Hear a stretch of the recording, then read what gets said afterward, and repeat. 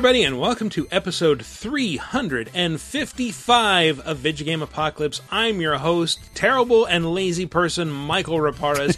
Who else is joining me here in the Horny Dan Memorial Studio of the Airwaves? If you want to be like Horny Dan, go to patreon.com/lasertime and donate at the $20 level. And the whatever studio might be named after you, but who else is joining me?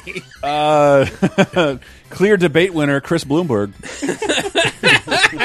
That's the funniest joke yet. Who else? I gotta say, I really love that dude. He, the way he doesn't speak in public and has billions of dollars, I really feel like he understands people. Going platinum, Matthew Allen. And special guest, a wrestling Republican, Cicero Holmes. Oh, yeah. Cicero, thank you for joining us. Isn't wrestling Republican sort of redundant? Because most of those dudes live in Florida. Yeah, aren't half the Attitude Era mayor of some Texas county? You know taxation is Steph, brother. Yeah. or North Carolina. Yeah.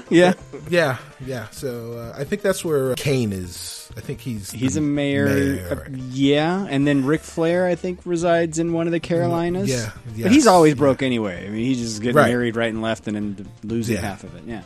Are you checking out the Ruthless Aggression documentary? Wow, look what I've done to this podcast. But Cicero, thanks for joining us. Recently of Spawn on Me, but where can people hear you now? Thanks for having me, man. I missed you guys. I'm happy to be back. It's been too long. Sorry. It has been way too long.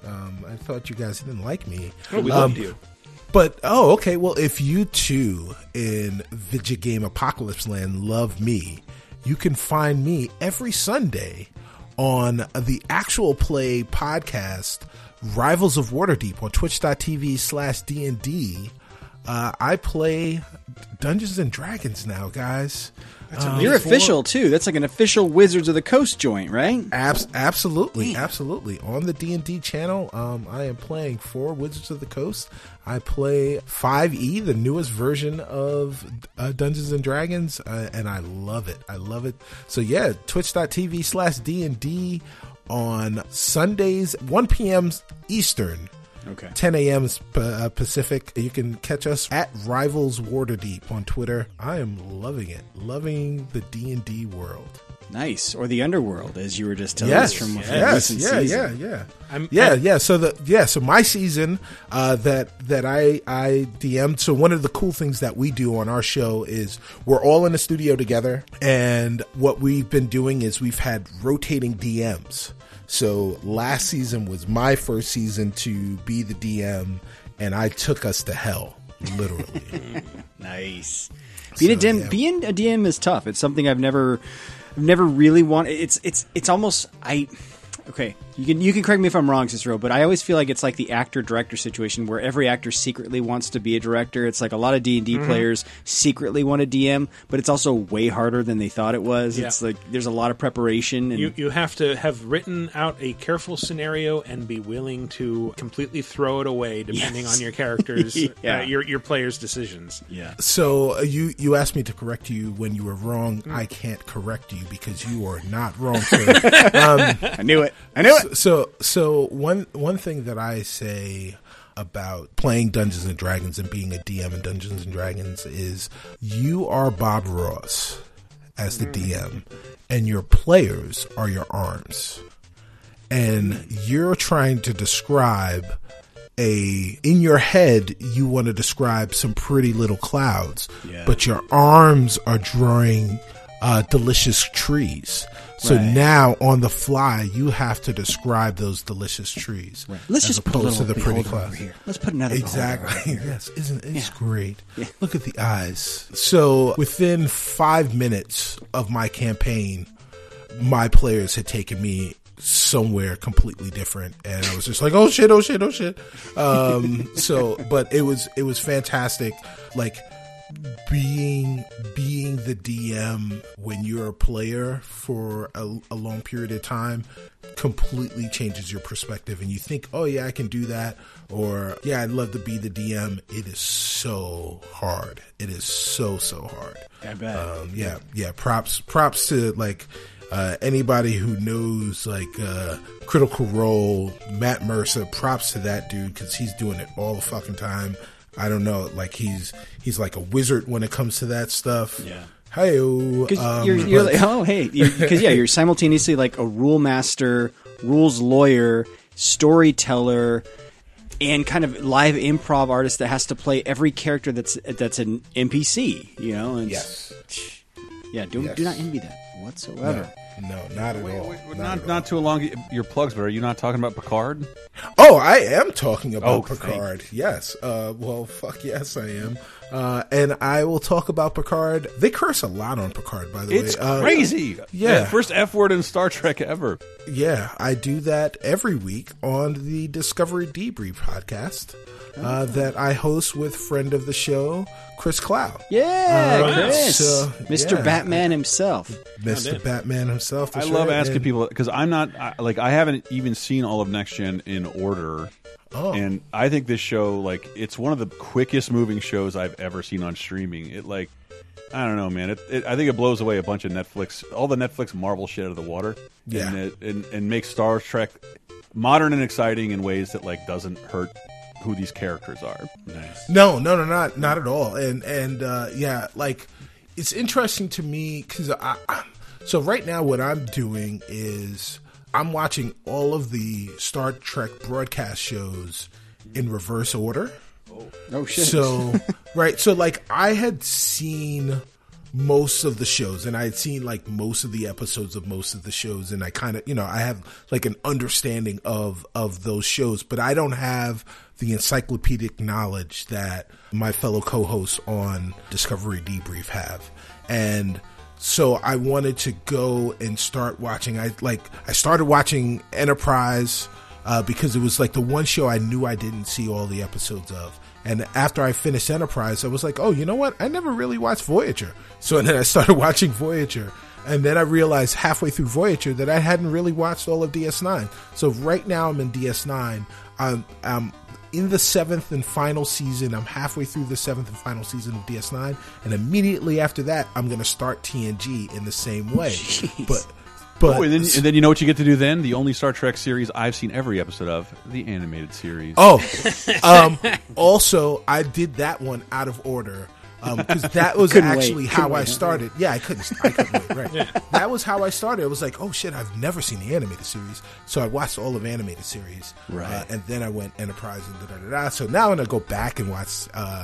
I'll watch the animated series after I finish TNG because it's fucking terrible and I love it. It's the worst. Enterprise gets a lot better if you just imagine that Scott Bakula's character just leapt into that body as a captain from somewhere else, and he's just trapped there for trapped seasons. there. I think the dude from Quantum Leap does make an appearance in one of the episodes of Enterprise. Was Bakula Sam, or was Sam the assistant character? I always forget. No, he was Sam. Okay. Yeah, he was Sam. And then I forget, like, is it Dean Stockwell? Dean Stockwell. Yes. Yeah. I only remember that because he was in the Roger Corman Dunwich Horror, which is a terrible movie that no one should see except everyone should see it. Exactly. Perfect. It's like most Lovecraftian things, right? Like you shouldn't actually see Lovecraftian stuff, just stuff that is inspired by Lovecraft. Yes. That is definitely more inspired by than actually Lovecraft. Yeah. But yeah, we've got a fun show ahead. A couple of beloved Platinum games are returning on PS4 and Xbox One. Bayonetta and Vanquish in a single bundle that you can buy right now and experience why these games are so great. And with that and the recent news that Platinum Games funded a Kickstarter for The Wonderful 101 to come to Switch, we thought it might be fun to take a look at some of our favorite Platinum games, and obviously we had to come up with some weird hook for this. So if you played Platinum games, you know that a lot of them have like a distinctive gameplay hook to them. Like they have weird hooks. We had to come up with a weird hook, and that was their weird hook. There's always something strange and over the top about them, and so we decided to take a look at 5 Platinum games with really compelling, bizarre, unique gameplay hooks, and we will dive into those right after this. Would you like exclusive bonus podcast commentaries and more from the LaserTime crew? then we strongly encourage you to support this show on patreon.com/lasertime. It supports not only this show, but all the rest of the LaserTime network. You'll get commentaries, play games with the hosts, see exclusive videos first, and receive an uncut weekly ad-free podcast bonus time. Speaking of which, here's a quick taste. Maybe Anton Yelchin, and I would guess Kobe. There's probably footage of this happening, but Irwin and Lisa Left Eye Lopez definitely have videos, like video footage of their deaths. Well, the one that the video footage caused the death, we have to mention it, is Princess Di. Oh, I guess, yeah. Jesus Christ. 97, 36 years old. Mm-hmm. And that always blows my mind when I outlive people that seemed older to me. I mean, at this point, Chris, we've both outlived Jesus, who died at 33. Jeez. So you got that going for you. Died in an auto accident, but it was caused by paparazzi chasing her. Yeah. I only remember my personal connection was I remember I got back from the beach with this girl I had liked for like a year, but didn't seem to like me as much. Finally seemed like she was giving, and I was so elated. I remember I walked in, and her mother's like, Princess Di is dead. And I'm like, who? Oh. Well, these things happen, and I'm like, la-di-da. I do a little Archie kick to my feet and whistle out the door. I'm so happy right now. It didn't affect me at all. Get Bonus Time, a weekly uncensored and commercial-free podcast every Tuesday, starting for just $5 on patreon.com/lasertime. And we're back to talk about what? Platinum game hooks. Yeah, Platinum game hooks. Platinum game hooks. Hooks Platinum and game Platinum games. Yeah. Platinum hooks. That was it's called Platinum Hits. There was a show about songwriters. Oh, I was going to say Platinum Hook sounds like a SoundCloud rapper. Yes. Platinum Hooks. Platinum Hooks. Yes. It's not easy to go platinum nowadays. That's true. Links in my bio. Platinum, P-Star. The studio that was formed when Clover Studio got shut down at Capcom. Rest in peace. Yeah, they churned out some amazing games, and I they blame continue Antista to churn out some amazing games, all of them defined by a unique gameplay hook. Let's jump into... Number 5. Unite Sword! Does anybody know what that's from? I'll take a guess. Mm-hmm. It sounds like a Wonderful 101 thing. Yes, it is. Well, it's a little confusing if you get into the game itself, because they never call it the Wonderful 101 except in the title screen. Their faces are forever masked. Their tools are forever unknown. They are proud to go down in history as simply 1 in 100. They are the 100 most wonderful defenders of our world. The wonderful 100. So what gave it away for me was when he said unite. Because the whole premise of this game is the hook, I guess, is what you're... Yeah. It's uniting, right? So Wonderful 101 is a superhero game about a group of Earth's mightiest defenders. They're all just random people who work mostly in service jobs, but who can call on these special suits. They're the Sentinels, officially. Spelled C-E-N-Tinels, like century, like 100. Okay. So there's 100 of them. The 101, 101st is you, the player. Or Dalmatian. At least at first. So, I don't know, who's played this game? Anybody? It's just me? No. Just demos on like E3 show floors. So, it feels a little Pikmin-y in that you are running around with a huge crowd around you, and you can attack. Starting at the beginning, you have a couple of superheroes available to you. There's one that can basically form a giant fist, another that can form a giant sword. And you can direct your followers to create different structures, including bigger fists and bigger swords. So it's a little bit like Okami, in that you are using the right stick to sort of draw different shapes, and those shapes will dictate, like, okay, you want a big version of this weapon, this other weapon. You want to make your followers go up the side of a building, and they can build a ladder. You can stretch them between buildings and create bridges. And it's about mob control, and this is actually something that is explained in depth by the game's narrator.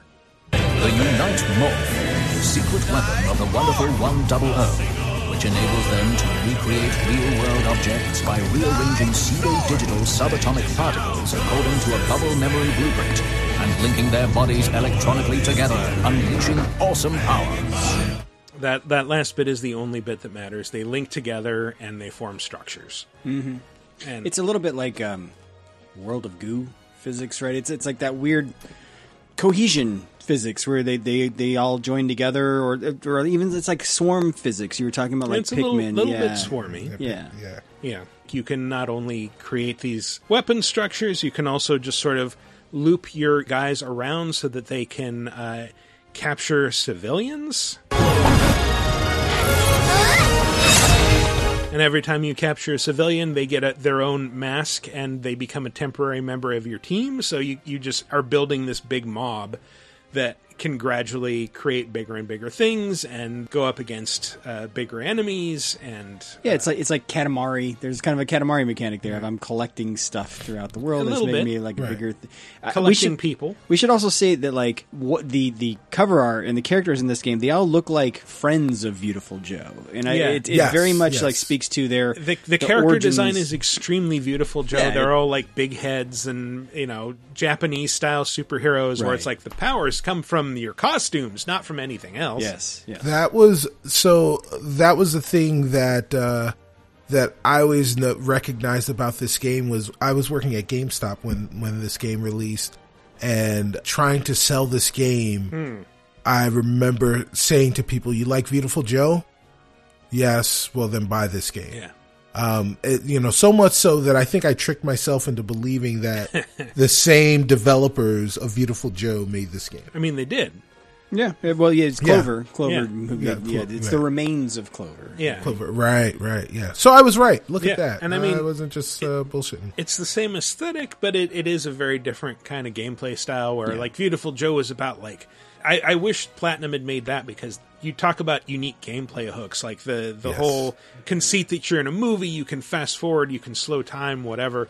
That's pretty cool. But this reminded me a little bit of State of Emergency, and that it's just like, no, sure. you're a big, riotous crowd, and you're just taking down all these alien invaders in front of you, whether they're in crowds or like, big tanks or whatever, and you can buy new structures to turn into. So like the first thing that I bought was like, turn into a giant Jell-O mold, and this will bounce off any projectiles or enemies that try to charge you. Yeah. And yeah.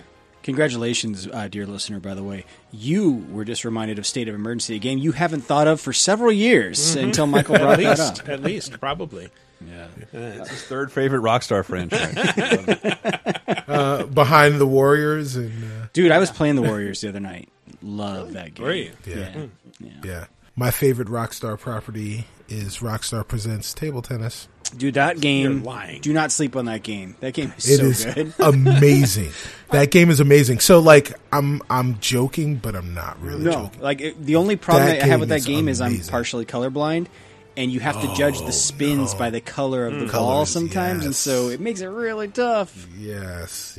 You have to hit the ball with the same button that is color coded Yeah. to the color that is spinning. Yeah. Which is terrible on many fronts because I have my controller has just white buttons. Oh no! So you're trying to remember what button is supposed to be. What color is? So, Chris, were you at Games Radar when they brought that around for us to see? No, I was at a publisher. Oh, okay. So I still remember, like, everybody was talking about, like, Grand Theft Auto 4 is coming, Grand Theft Auto 4 is coming. And Rockstar Table is tennis? coming Yes, to I our re- office. I reviewed it. Rockstar came to our office, and they're like, we're going to show you something really cool. Like, okay. And like, Rockstar presents table tennis. And we're like, no. Yeah, you're like, wait, is it April 1st? Yeah, this is not real. You're wasting our time. You're not coming out with this game. I don't believe it. And they did.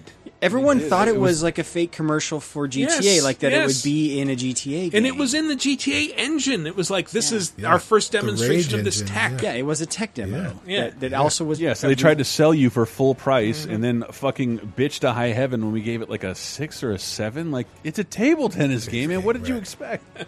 It's the best table tennis game that's ever been. It is created. it is the best table tennis game. But Wonderful 101. Yeah, Wonderful 101. Not the best table tennis. Well, game here's the ever thing: like created. review score wise, it did all right. but then sales-wise, he did not do so well. But that could have just been a a Wii function. U exclusive that is kind of difficult to understand at first. Yes. And I've played the demo. Like, I will say that the experience of playing the full game is much better than playing the demo. The demo just was kind of confusing and like, what is going on here? Yeah. And then playing it, it's like, okay, now I understand. But I guess the reason I bring that up is it was so surprising to me then, because the game didn't do tons of sales that like they launched that Kickstarter just a few weeks ago for the revival for the HD version on the Switch, and that thing like blew past its goals in minutes. And so I remember Grim used to say it was his favorite Wii U exclusive, like at the days of the early Wii U games. And I'm more, is it reliant on the touchpad at all? Not really.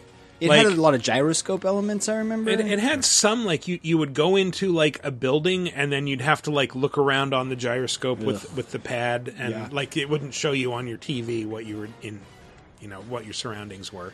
Yeah, because that worked out so well for Star Fox. Mm-hmm. But like, that was one thing where it's like, I go into a warehouse, and I have to look down at the screen and look around, and it's like, okay, here's the combination to a lock on the wall. And then outside the warehouse, I have to form like a big hand and turn these dials to enter the combination on the outside of the warehouse in order to open a door that lets me into the next area. So like there's a bunch of stuff where it's like, yeah, we're kind of trying to do this in interesting ways, but it kind of, I don't know, maybe I missed an option to turn on the touchscreen controls, because I feel like that would have made the drawing the different weapons and different shapes that you're supposed to turn your people into a little easier. Was this a launch title in the States, or was it was close not. to launch? No, though, right? It was I don't think so. Yeah. Well, no, it was in the first year. Mm-hmm.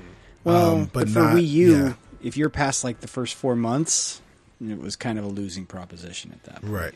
And it was August 2013, so it was like a year after that thing dropped. Oh boy. Yeah. Yeah. So, but definitely an interesting and unique gameplay hook.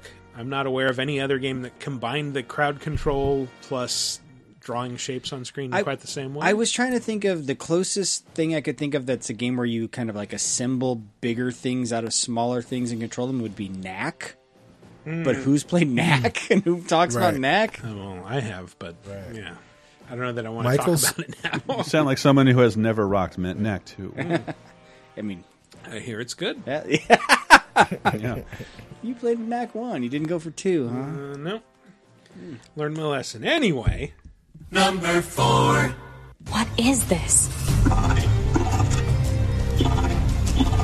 Don't listen to them, 2B. Together forever. Together forever. Carry.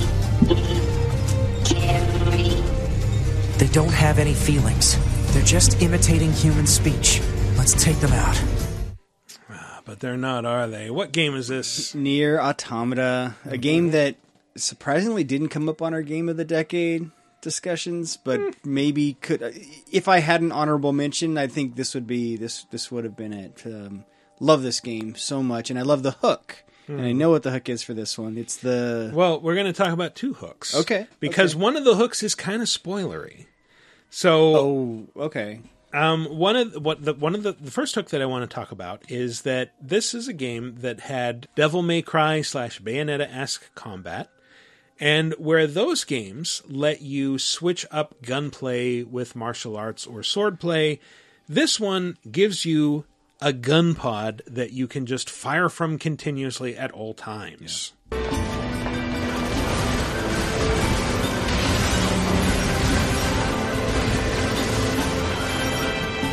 So it kind of switches up the dynamic of combat a little bit. By gun pod, it's like a little hovering robot that's near your shoulders. And you can upgrade it. You can have different... I remember I went with... I think you get 2 eventually. And one was always like a missile that would do like big bursts of damage, and then one was like that steady stream of like machine gun fire. And at certain points, it turns the game into a twin-stick shooter. Yeah. That's yes. Well, there's other points in the game that definitely is like an overhead twin-stick shooter. Yes, it actually. When you go into like the old school elements, or when it's side-scrolling and it feels like Contra or something, where you're just spraying gunfire in every direction, and your default sword attack feels kind of meh. Yeah, well, really I'm even need talking this right like now. the segments where you're hacking other androids' heads. It becomes Well, like this weird old school. That's the other twist, and it gets into mild spoiler territory. This is a little bit looser. It's more of a structural twist than a gameplay twist. But Nier Automata has an interesting approach to New Game Plus, and that approach is you are experiencing the same story from a different perspective. A completely different perspective who approaches combat in a completely different way.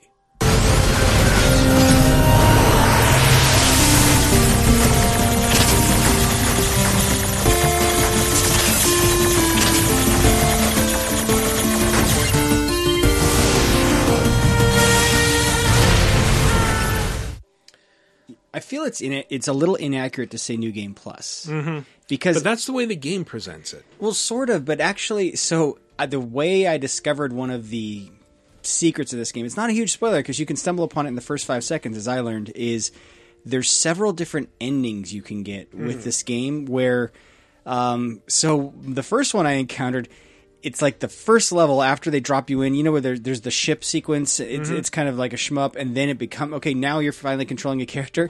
I walked the wrong direction that it wanted me to, Right, and within yes. 5 seconds I got an ending that's like, oh, she wandered off, never to be heard from again. Did the same thing. and so that it was like, oh wait, but that was like, oh, and that's ending F or whatever, right? And I'm like, wait, F. And then I also got an early ending because I ate a fish. Don't eat the fish in this game; it's really bad for you. They kill you. It kills you. And I got Also, another ending. don't remove. There's like the approach to upgrades is like you're rearranging chips on a motherboard, and you Yes. can like remove your CPU, and then you just die. Yeah, and so all of those are like quote unquote valid playthroughs though of the game. If you're a completionist and you want to see every one, Yeah. there's in the New Game Plus there are several ways to end the game early.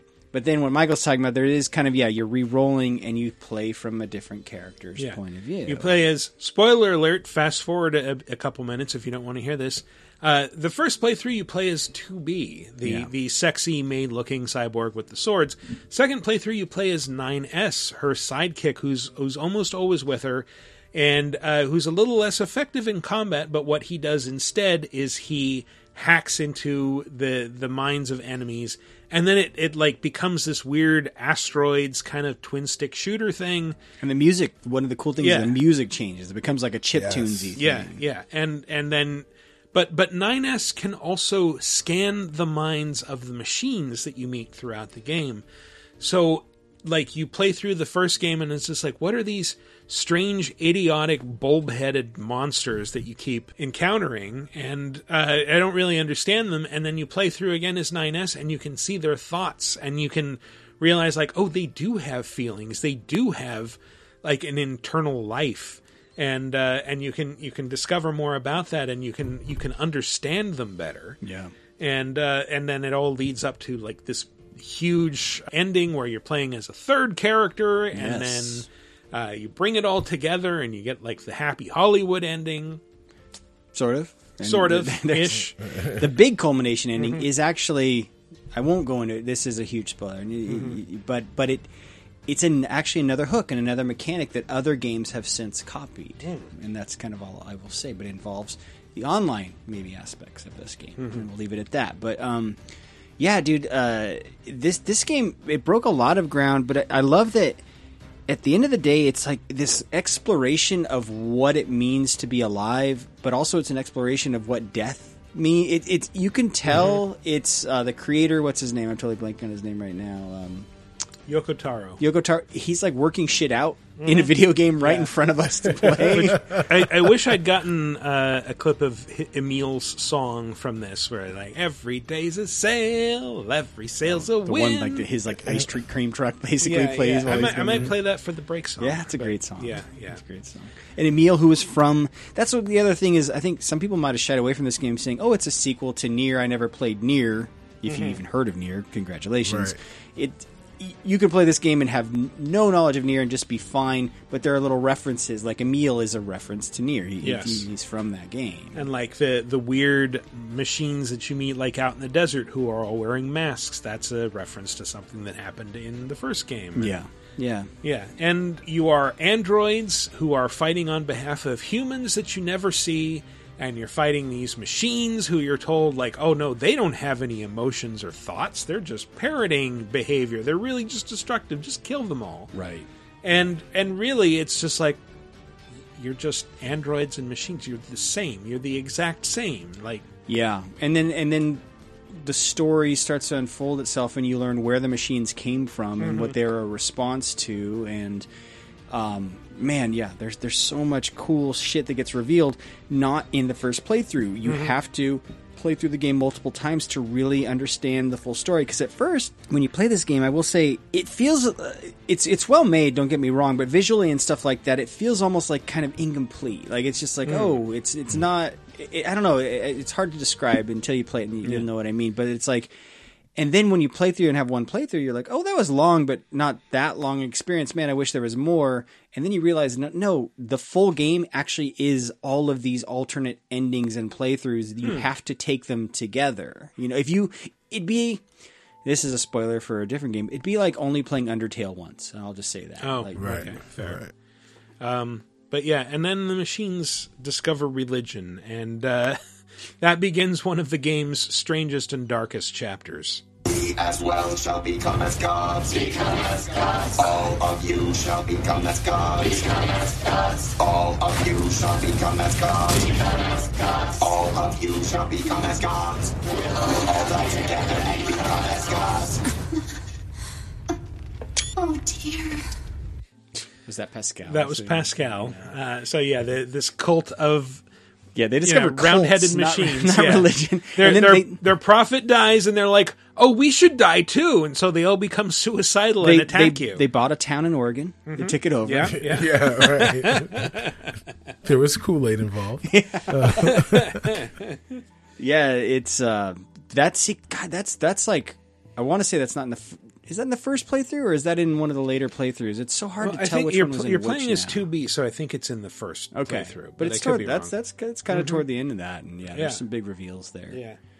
Man. But man, Nier Automata is an experience, man, and Totally. it's like I think the first Nier was kind of knocked for like, this isn't a great game, but it's a really interesting story, and this is also like Platinum picking up that torch, and it's like, okay, now it's a really great story and it's really compelling gameplay. Yeah.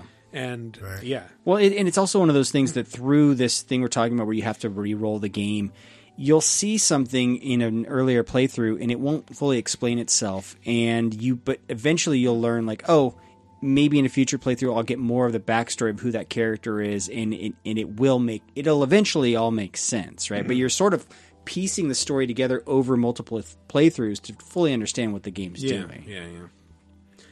Oh, and the future playthroughs, the other thing is they're a lot shorter than the initial one. And so it's that's true. like, That makes it a lot easier to stomach. Yeah, because the first one's probably like 20-hour experience, and you're like, geez, that's kind of long. But and then each one feels like it gets shorter and shorter, and you can kind of, it's like Cliff's Notes versions of the first one. And the soundtrack, the soundtrack. The It's sound is really really great. Yeah. Man. And they just released that on Spotify, I want to say. Ooh. You can hear the full soundtrack. Yeah. Now you can all become as gods. Yes. When you become as gods. When you talked about religion, I thought you were talking about the Cain and Abel characters. Oh, the, yeah. You The can't stop machine bringing up overlords. biblical characters. We got to stop Michael from bringing up the Bible every episode. It's true. You're making me want to go back and play it because I played it for hours and never got one of these things. That's the thing. Yeah, see, so Chris, that's a great example of like if you've only played in the first campaign, you're not I hate to say it because it sounds gatekeepy, but you're not really playing Nier yet. And that's what sucks is it takes 20 hours.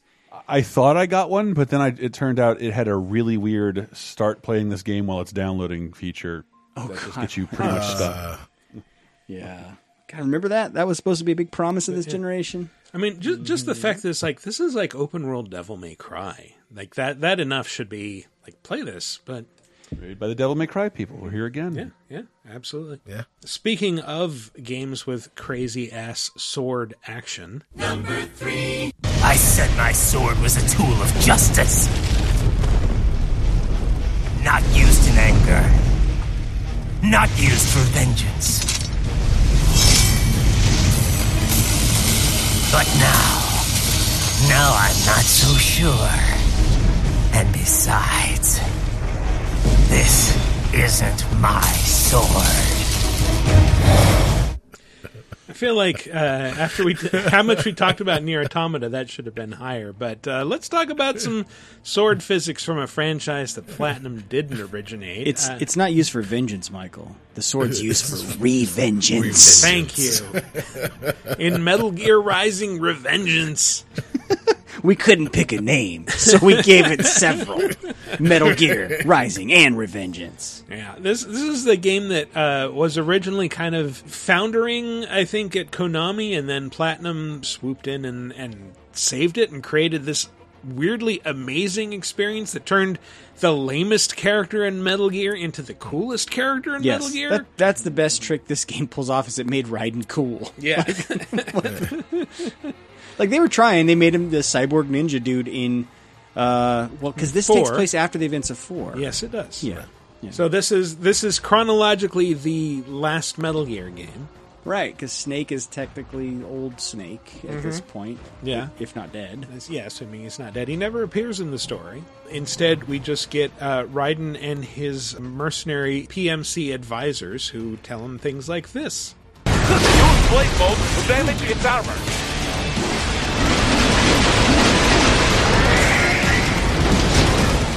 Yes, use blade mode to damage its armor. Blade mode being the mode in which you use a blade more than you do other times. Well, it slows time. You get to slice in different directions by creating lines with the right stick, and you can just chop off chunks of armor that way, like when fighting a friggin' Metal Gear Ray in the game's first act and finally slicing it in half. Metal Gear Rising, if you haven't played it, has that unique mechanic where you can just kind of slow time and, like, you're facing an enemy and you just line up a couple of targets, vital areas on his body, and then you just let loose and slice him in half and yank out his spine. Why not?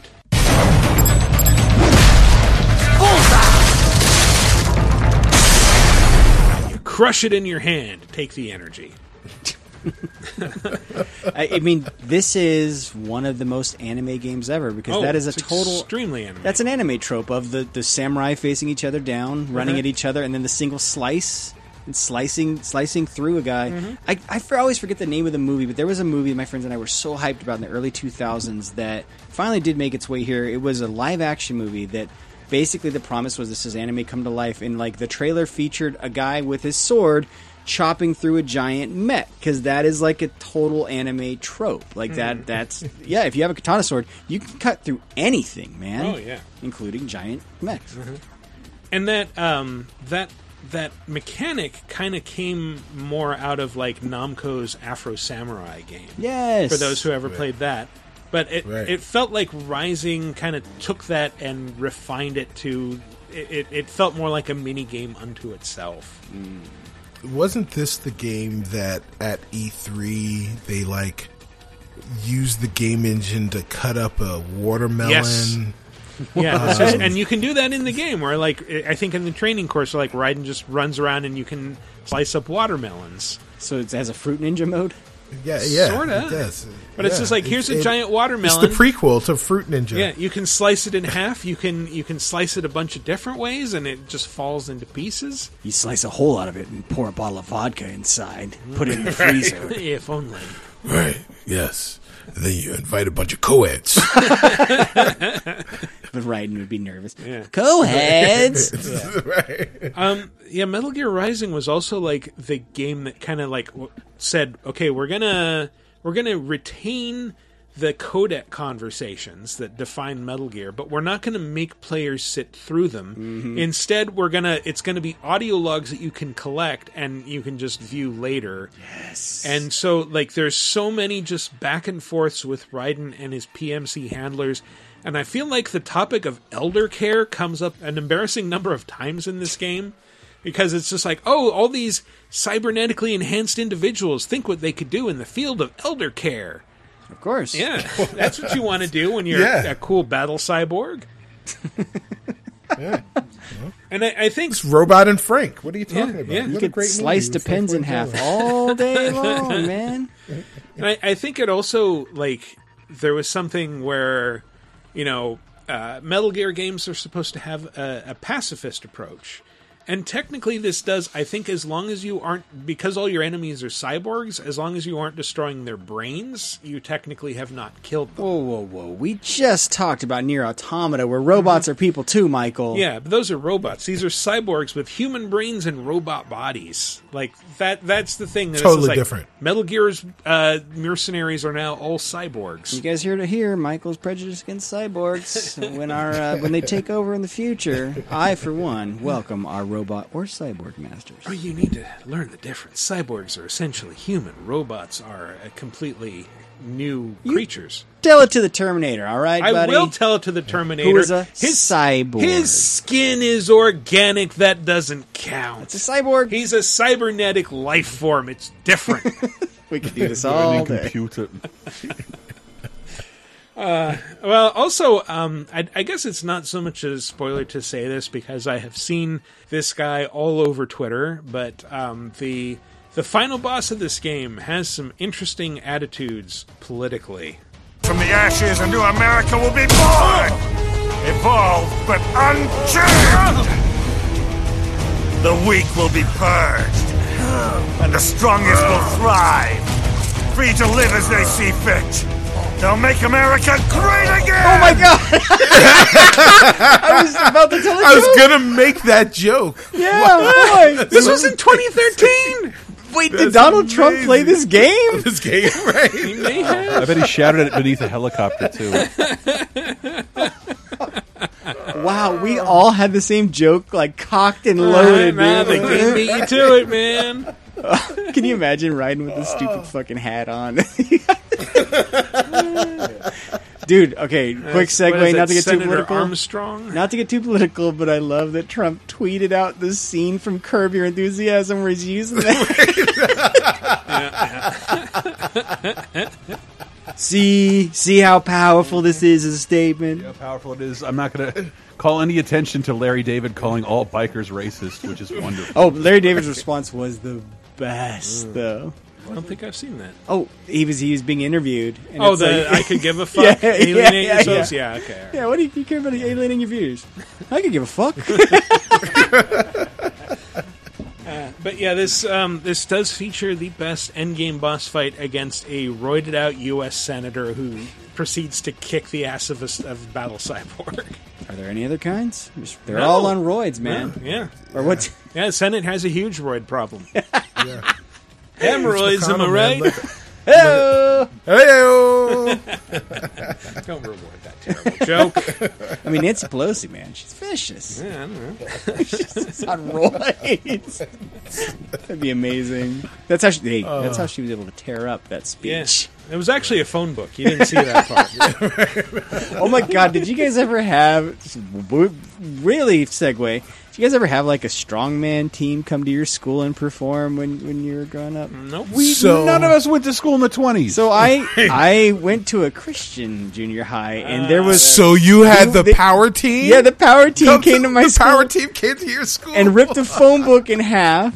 Yes, that was their thing. Yes. and they wouldn't do it. They wouldn't do it at the by the middle part by the binder. binding thing. No. They ripped it in half in the middle. In half in the middle. So actually, one of the power team members became my youth pastor for a short time in junior high. Yeah, they also blew up the hot water bag, like one of those things that you would like put water in. Oh, God, like it's like the rubber thing that you put. Like when Donald Duck is sick. Yes. So they blew one of those up like a balloon, And then what I learned is it wasn't the power of Jesus powering them; it was the power of steroids.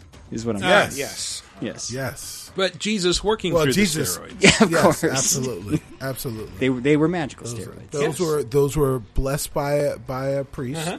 The Pope himself steroids. blessed these steroids. Because I learned, God doesn't give people bodies like that. But God gives people steroids to get bodies like that. There you go. And what was the educational value in this? I'm glad my tax dollars didn't pay for It's this. the power of Christ compels us, Chris. Yeah. I see. To break chains and pull trucks. So the only reason I know about the Power Team is because my best friend was they were a very religious family. I would say, some people would say that they were sexually promiscuous for Jesus. Oh my. You can do that? Right. Like a Jesus Of course key you- party? Right, yeah, exactly. Things have changed since I was going to all those Carmen concerts. Well, I got to find me a Bible study. Right, yeah, man. So, how do you think they keep them? So the times are hard. So am I. Hey-o. So, yeah, my buddy brought me to his church, and I got to see the Power Team pray over some phone books right before they ripped them in half. It's ridiculous. Yeah. But did you get to see them fight Raiden? See what I did there, Mike? No, See, that's hosting no. a show. I'm bringing it back, baby. Oh, I see. I'm bringing it back. Bringing it Over back there to ripping video. old I took us Testaments in there. half. I took us to that dark place. Oh my god, the Power Team! I'm never going to get over this. They were on TV all the And time. you telling me in the that they 90s. they didn't review Genesis games? They probably did. They did.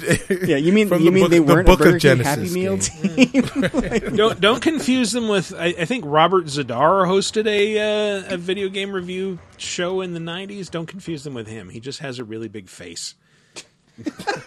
Guy from Maniac Cop. Look it up. Yes, I know exactly what you're talking about. All right. What? That knowledge has been taking up so much space in your brain. Like, what else could be there? You saw the Power Team maybe more than once. That was part of your education. How I got can in you trouble judge for the anyone? Power Team. From them? Well, the guy was my youth pastor. My Okay. friends and I. Yeah. Look, Did he ask you to hide his steroids?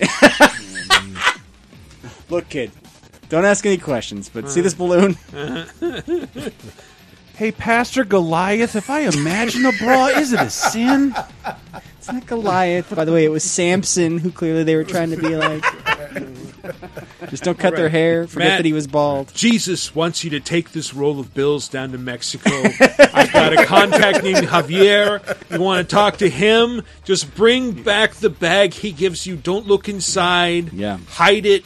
Hide it on the bus. Do whatever you have to do. Yeah. Praise God. Save all your receipts, put them in a manila folder, and then rip them in half. That's why do you think they were ripping those phone books in half? They had to stash something. Stash them in something. Okay, let's wrap up this list. Jesus, we're only Power on. Team. This is gold, baby. This is gold. We are only on. Your suit is performing at nominal levels, Sam. Never had a girl say that to me before. Lots of grumbling. What game is this? Is this Vanquish? This is Vanquish. Yeah, you can tell because that dude smokes a lot of cigarettes. Oh, he does all the time. Sam Gideon, what a fucking name. What a name. so good. Sam Gideon. It's almost as good as what's the name of the dude from Days Gone? He's got one of those names too. Deacon St. John. Fucking hell. So good, man. The Power Team was that Captain N ripoff with like Bigfoot and the arch rival and Quark. I think the that Power was, Team I was was that thinking. Power Team or is that Video Power?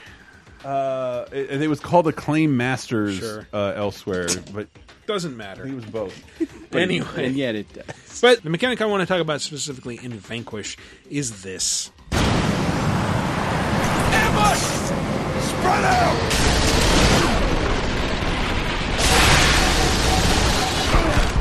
So Sam Gideon has a cool experimental DARPA suit that allows him to do like a rockstar knee slide straight into danger. That's his default sprint. He does the Springsteen. And he can do a dodge while he's doing that, and he can slow time to shoot enemies. So like that shot that I just grabbed is like him sliding forward, seeing enemies, sliding backwards, slowing time, shooting them over, like just bending over backwards and shooting them, and then you have to wait for the stupid reactor to recharge. He basically has the same power as the kids at Not Scary Farm when they would put the knee pads on and shoot up sparks on the concrete, Yeah. trying to scare people.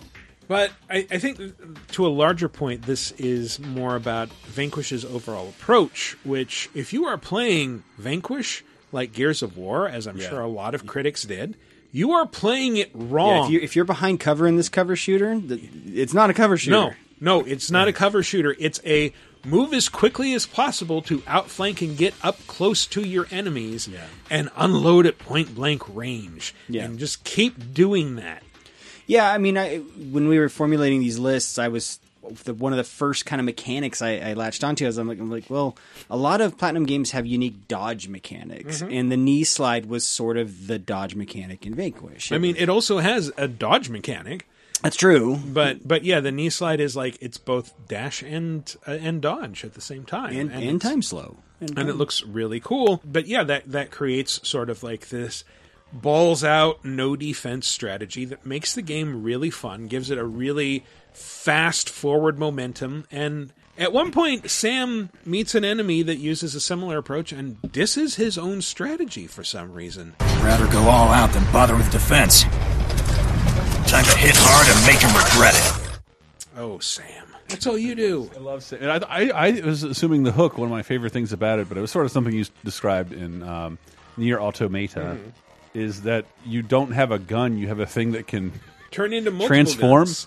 Into different guns and use one source of energy for all of them. And I loved that shit about it. Just to switch to your shotgun, have it morph in your hand. Yeah. Actually, that reminds me a little bit of Control. Control with that morphing gun that kind of becomes different stuff on the fly. Although each gun does use its own ammo, so like you have to you run out of like heavy machine gun ammo, and you have to pick up another heavy machine gun just so your gun can copy it, and like, okay, now I'm copying all the ammo too. And then do you throw the other machine gun away? Yeah, it disappears. Wouldn't it have been quicker to shoot the other machine gun? You would think. I don't know. It doesn't. Don't question it. You don't have to question it. You're on a space colony filled with communist robots. Just fucking kill them, man. Don't question it. There's jellyfish. You need to shoot them. Yes. Right, yeah. Jellyfish. Yeah. Yeah. I agree. Jellyfish. Yeah. I don't know who else loved this game. Was it just me? I liked it a lot. It's also one of those games like an Okami. I feel like I've maybe purchased or gotten it free a few times on different platforms. And now with this week's release, it's on yet another platform. It was a weird bummer, just because I thought like Sega and Platinum were such like a good fit, but these all did terrible. All their games together did awful, and I'm glad they're seeing the light of day again. Yeah. Well, shout out to Andy Salisbury, who gave this game a 2.5 out of 5 when it came out. Wow. And was on Twitter yesterday saying, "This is one of the biggest regrets of my professional career." Oh no! I love Andy. Yeah. But yeah, this was a lot of fun. I immediately loved it because it conforms perfectly to my default gameplay style, which is just run straight up to enemies and beat the shit out of them. Yeah, to just Leroy Jenkins and that. Exactly. It rewards you for that too. Yes. It's also very much for kids like us who grew up in the 80s and 90s. It lets you play out the ultra macho superhero archetype, with Sam and the cigarettes and all that shit. Like it's the gravel voice and right. It's Duke Nukem, man. Yeah. It's a little bit Duke Nukem. Yeah. But actually, but with better. He does game cooler design. shit. He does cooler shit than Duke. Yeah. Duke just shoots stuff. This guy slides on his knees, then shoots. But Duke can kick toilets apart in Duke Nukem 3D, and that makes that game worthwhile. Oh, is that what did it? That's what does it for me. That's what did, yeah. And then you can drink from the fountain of water left by the exploded toilet. And you could look at yourself in the bathroom mirrors. You could. A lot of bathroom time in that game. Yeah. And what did Duke Nukem Forever do? It just let you write on things with a turd. Great game design, guys. Yeah. It's like I can make my own markers at any time. But anyway, Sam Gideon has a very gravelly voice, and his rival / the grizzled veteran that he is paired with through a lot of the game also has a grizzled voice, and sometimes it can become a little difficult to tell them apart. Can we adapt that teleportation system to get around the colony? We're still working on that at DARPA. And you haven't tried it on humans yet? No, but when we did try it out, we had a rat who literally had its head shoved up its ass. Figures that's the best you could do. Hey, it'll be at least 3 more years before we can get a human in that state. Are you copying me? One of those guys is Steve Blum, and I can't tell which. It just sounded like there was a schizophrenic having a conversation with himself. So, Jesus is coming back, I promise you. That to me is where all the Gears inspiration really went in the dialogue. Yeah. Shit! Also, Hillary Clinton's president, and the first scene is just a close-up of San Francisco getting destroyed by a microwave cannon. Yeah, you InfoWars fans out there, you can watch Hillary get destroyed in San Francisco, get obliterated in the opening of the game. Good for you. I was talking to a game developer today who was involved with a game that blew up the Golden Gate Bridge, and I'm like, why do you guys love doing that so much? And he's like, I don't know. Everyone hates San Francisco. We live here. Right. I'm still bitter about it, and I loved it for several years. All right. Well, what could that possibly leave to talk about? I wonder. All you can remember is that you're a witch. But now, you're stuck because you gotta sacrifice our Halo-wearing friends every day or they'll drag your ass back down to hell. I know, I thought I got screwed, but being forced to slap around the Divine for a living, that's really getting screwed. If I needed a biographer, you wouldn't be my first choice. What that's a day. Star Fox Zero? Yeah, Star Fox Zero. I have to talk legally distinctly from Joe Pesci, although I sort of will remind you of Joe Pesci as I say these things to you. I just had a revelation about this game. Bayonetta is witchsploitation. It is a witchsploitation game. Okay. It's over Please the top. elaborate. It's over the top. It's stylish. Like, listen to the music there in the background. It's all about style over substance, but yet it's still wonderfully good and fun. Yes. I still think there's decent substance in the game. It's an easier Devil May Cry game, but with a shitload of combos, things to do, and a lot more varied levels. Yeah, I don't know that it's necessarily. I guess it's a bit easier if you're comparing it to like DMC3. It's totally easier. No, 3. But like I want to draw specific attention, since we're talking about gameplay hooks, to 2 specific things that it adds to the combat, namely witch time, where if you execute a perfect dodge, it slows time, and that if you hold down the button at the end of a combo, you will just unleash a nonstop torrent of bullets. Even if, like, hold down the kick button, bunch of bullets from the gun strapped to your foot.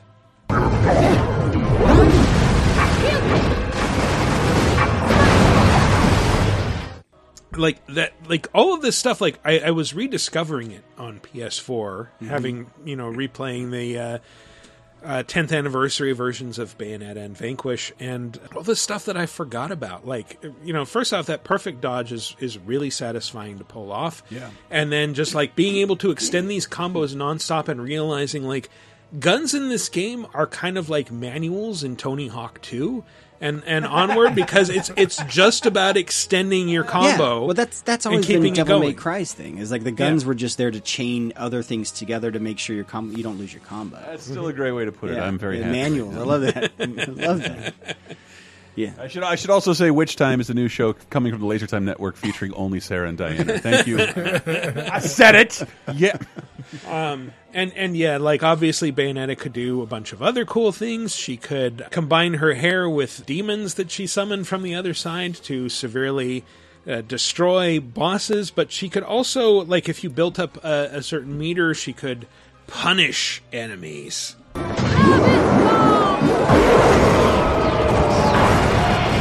So are these like vaguely S&M-y torture bits? I was going to say, you didn't say that as sexy as I think they intended the punish to sound. Yeah. Where like you can kick an angel into an Iron Maiden or onto like a bondage horse or something, and you just like hammer a button to kick them or whip them, and then it's an execution. But yeah, it's a cool approach to this kind of extreme action, I think the genre was called. So many games have done the dodge slowing time thing, which this couldn't be the first time that happened. Right? I spent some time trying to figure that out, and like nobody seems to have documented what the first game to do that is. This might be the earliest example. I'm sure someone will point out, like, no, you're wrong, it was actually this. I mean, I was just playing Assassin's Creed Odyssey, which has that mechanic. Yes. If you dodge the perfect dodge, it slows things down. Yeah. Yeah, man. But if it was, this might have been shortchanged as like one of the most important games of the decade by us. Yeah, because that's a mechanic that's in so many action games now. Yeah, Bayonetta 2. Chris, I know you're a huge fan of these games. I think they're like the perfect games for me. I fucking love them. They're just I have a giant smile on my face the entire time, and I know they're not as deep as other games like it, but I feel like they're more accessible and they're funnier. I think their depth comes from trying to perfect the combat and trying to get S rank with all this stuff. It does. I even think a nifty thing is that there aren't many games that let you practice combos while levels load, and I think that's probably one of the things that'll go away with the new versions. Is the more they lessen the load times. Right. But you'd even see an on-screen layout of the shit you were doing if you were doing it correctly. Yeah. Yeah, I will say, like, replaying it on PS4 again, like that. Remember the loading screens where you could practice your combos? Those now last like 3 seconds. Oh, yeah. So it's a little weird. Like, you get off a couple of kicks and like, oh, now I'm back in the game. Enjoy it this generation while you can, because Solid State's going to ruin Bayonetta. Yeah, for me, less Devil May Cry, more Dynasty Warriors. Okay. Because it's just like Devil May Cry, I felt like I was more concerned with like getting the button presses right for the combos as opposed to Bayonetta. I just felt like I button mashed my way through absolutely. it, just kind of like Dynasty Warriors, you know? Well, like, it's button mashy, but then also you, like, replaying it, realizing, like, okay, you have to kind of get your dodge timing down. And once you do that, like, yeah, you can just mash buttons to your heart's content because you got witch time. And I did see, like, a forum with people talking about, like, oh, I want to wear this item that turns off witch time because that completely ruins the experience for me because I just want everything to be the same all the time. Yeah, I would hate to play a game as the developers intended. Right. Why am I being rewarded for skilled gameplay? I should be punished at all times. I need to be punished. Punish me, Bayonetta. I remember, going out of my way to like learn all the combos and like, oh, there's no reason to do this at all. You can cheese dick this game the entire time, and then part of it just wants you to move as fast as you want to anyway. Which is why you'll be transforming into a panther eventually. Well, like both it and Vanquish, I think, give like time bonuses for completing areas. So yeah, like speed is emphasized here. So once you find out like the 3 most efficient combos, that is kind of all you'll be using throughout the rest of the game, and it does. I can see that getting old for a lot of people, but I thought the levels and the bosses were varied enough and just fucking batshit enough to be silly as hell. I don't know. I really like this game. Yeah. Yeah, I mean, with a lot of action games, like, I cheese my way through so many Ninja Gaiden games. It's like I found the combo that worked for me that I didn't get hit trying to perform, and I just spam that over and over again. That's kind of what happens. That's how you get through these games. Whatever works, man. Yeah, totally. Yeah. You should see me play Yakuza games. Yeah. That's why I didn't dislike Castlevania Lords of Shadow 2, because it's just like, I'm just spamming the same combos. Who cares? Yeah, but fun stuff's happening around you. Yeah, absolutely. You're shooting bullets out of your fucking high heels, dude. Yeah, that is not something people talk about enough. Where do the bullets come from? She has 4 pistols that constantly fire an endless supply of bullets. Yeah. 2 of them are on her ankles. How's she pulling the triggers? Does it matter? I love how cheap handgun ammo has become in all games. Yeah. Like, basically, it's something you don't need to replenish. And I also want to give shout out to not for the reasons you think, but like I did love when Sega was like debuting this game. They had a fucking awesome Bayonetta model, and they found this beautiful like 7-foot-tall woman with giant hair who screamed at me one time. Again, not for the reasons you may think. But I was trying to get to my appointment, and I walked behind her, and she's like, "Never walk behind me." I'm like, "Oh yeah, you're wearing 16-inch heels in the middle of a show floor." If you fall, you're going down in a heap. Yeah, but I thought that was so cool. And then, like, I don't know, whenever I see Bayonetta cosplay, I'm like, that's fucking rad. I don't, boners aside, it has nothing to do with that. It's just like, I don't know, like a cool leading lady to dress as in a time where that really wasn't happening 10 years ago. As long as we're on the topic of her guns, can we talk about how weird it is that they're a Simon and Garfunkel reference? They're called Scarborough Fair because the individual guns are named Parsley, Sage, Rosemary, and Thyme. That's fucking brilliant. It's yeah, it is, and that's part of the game's charm too. Again, like if you heard our best games of the year, like there weren't a lot of games making jokes about other games just because no one could be sure and everybody had played the same thing. But there was all these quips that not only called out other games. I like that she referenced previous Clover work, and like other games that Platinum had worked on outside of their own. For studio. example, because Devil May Cry. Oh my goodness! But yeah, this game rules, and I see no reason to not buy it on every platform. I play it all the way through about once a year. It makes me very, very happy. Yeah, and the Sega stuff is even. I love that there's one like published by Sega and one also published by Nintendo, as they contain reference to both of those wonderful series of characters. Well, wasn't Bayonetta 2 a Nintendo exclusive? It was. First? Yeah, it still is. Well, first a Wii U exclusive. It only exists on Wii U and Switch. Yeah. Good luck finding it elsewhere. And then 3 will be a Switch exclusive as well. I'm pretty sure, right? Yeah. I think one's the only platform agnostic kind of thing they got going on. That's why it can appear on PS4 and Xbox. I mean, there's like literal Star Fox levels in the second one, so I don't. I mean, you could take them out. Trading in the afterburner levels of the first one. Yes. Right. And the Space Harrier references. Which is even weirder if you consider like the only way to play Afterburner on NES was illegal through a Tengen cartridge. Yeah. No, not illegal. You know, just... well, gray market? Yeah, no, not even gray market. Not Just Nintendo a violation sanctions? of Nintendo's... Yeah, like, if you sold them, Nintendo would come down on you, but it wasn't because of, like, a legal standing. You really would have disappointed my uncle, who works for Nintendo. Who works for Nintendo. Got you Mario 6 early. Got you the second Mario Brothers movie, which is only available at select places in basements in Japan, and still stars Bob Hoskins, but he's noticeably more depressed. Confused about where he is. That's what happens when they're up to 7 Mario movies in Japan. What was the movie with Bob Hoskins and Jet Li? Where like Hoskins, the one Dog Unleashed. Dog. That's actually the Mario 2 in Japan. It was called Dog, but it's called Unleashed. That's right. Unleashed. Yeah, that's Mario 2, where Jet Li is actually Luigi. I'm just thinking about the Jet Li video game, Rise to Honor.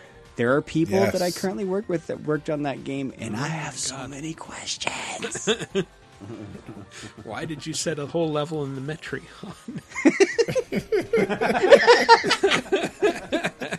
That's a San Francisco joke. That is, yes. Yeah. All right, so that has been our top 5. Thank you for indulging us as we went down this trip through memory lane, but we're going to take a little break, and when we come back, we're going to talk about... Well, first we're going to talk about Maneater, a little shark PG that I played recently. Yeah, she is going to chew you up. And also, new releases, some other stuff, so stay tuned. Every day's a sale. Every sale's a win. Buy stuff now or kick yourself later. Every day's a sale. Every sale's a win. I won't even charge you a markup. Every day's a sale. Every sale's a win. Better buy now or you'll cry all night. Every day's a sale. Every sale's a win. Every day is great when you're me. Let's get scratching. So, guys, guess what I got to play recently? Oh, what? A shark game where you play as a shark called Maneater. Baby shark? Maneater. Yeah, okay. Thanks to a friend of the show, Tyler Nagato, who brought me to an event hosted by Tripwire Interactive, the company behind the Killing Floor series and a bunch of other stuff. They're going to be publishing both Chivalry 2 and Maneater. And Maneater is a game that I've been very excited for since it was unveiled at 2018 E3, and I had a chance to finally play it. Being the expert in all shark games. Yes. And I'm guessing that means we can compare it to Jaws Unleashed. Yes. And Endless Ocean? Echo the Dolphin? What are other games where you play as sharks? Well, we may have done a top 5 about it at some point. Maybe not. There are other ones, none of them quite up to par with Jaws Unleashed. I would say this is probably the first one that I've played that is. Wow. The guy who came up with the idea was also the creator of Depth. So this is kind of like a single-player Depth, where you play as a bull shark who starts out as a baby, and you're kind of going through these waterways, preying on little fish, and you will eventually grow to where you can take on alligators, and then you can bite swimmers, and you can take down boats, and you can become a crazy-ass mutant shark that has, like, bone armor or bioelectric capabilities, and you can terrorize the Gulf Coast, all while Chris Parnell narrates the action. But can you swim backwards and snatch Samuel L. Jackson off the side of the ledge? I was not able to swim backwards, now that you mention that, although you can do pretty quick turnarounds, so... Okay. Yeah. And I guarantee there's at least 2 Deep Blue Sea references in this game. There must be. Possibly. But, I mean, it is all from the shark's perspective. It's mostly underwater. And, yeah, like, it's a big open world that they designed. And obviously it's kind of challenging to design an open world that you can explore aerially, basically, but with water, and then there's an overworld and an underworld. Ariely. I'll see what you did there. Huh? Ariel, Little Mermaid. Oh, it's a movie. You might have heard of it. No. I don't know what you're talking about. Never heard of it. Chris is with me. But anyway, but you can evolve traits like you can hold your breath for longer while you're above water. So they had a You're bit like the where Guybrush Threepwood of sharks. Yeah. But they showed a bit where like you can just flop around on a golf course eating golfers and going from water hazard to water hazard to keep breathing. That's what I was going to ask you. Like, so have they designed mechanisms like, say, Night Boat to survive on land? Kind of. And I do appreciate that, like, yeah, the shark does something that no shark would actually do, and when it gets on land, it just sort of, like, inchworms its way across the sand. And it looks really silly, but it's cool. And I got a chance, not only to play it and rip the legs off some alligators, which felt pretty good, but also to interview the founder of Tripwire Interactive, John Gibson. And I will play a segment of that for you. And if you want to hear the full interview, we will release it as a standalone special right after this episode. So look for that in our RSS feed or your podcast feed, wherever you download Video Game Apocalypse. Let's make with the sharkin'. Yeah, let's shark it up! This is Michael here at the Tripwire Interactive event in San Francisco, where we've just seen Maneater, and I'm sitting here with... John Gibson, CEO of Tripwire. Thanks so much for making time to talk to us, John. It's my pleasure. I'm a huge fan of shark games. Okay. This is something that is well known to our listeners. It goes back to Jaws Unleashed, but you guys are coming out with Maneater in May. Like, this is right around the corner. What can you tell us about the game? Well, Maneater is, as you have mentioned, it's a game that you play as a shark.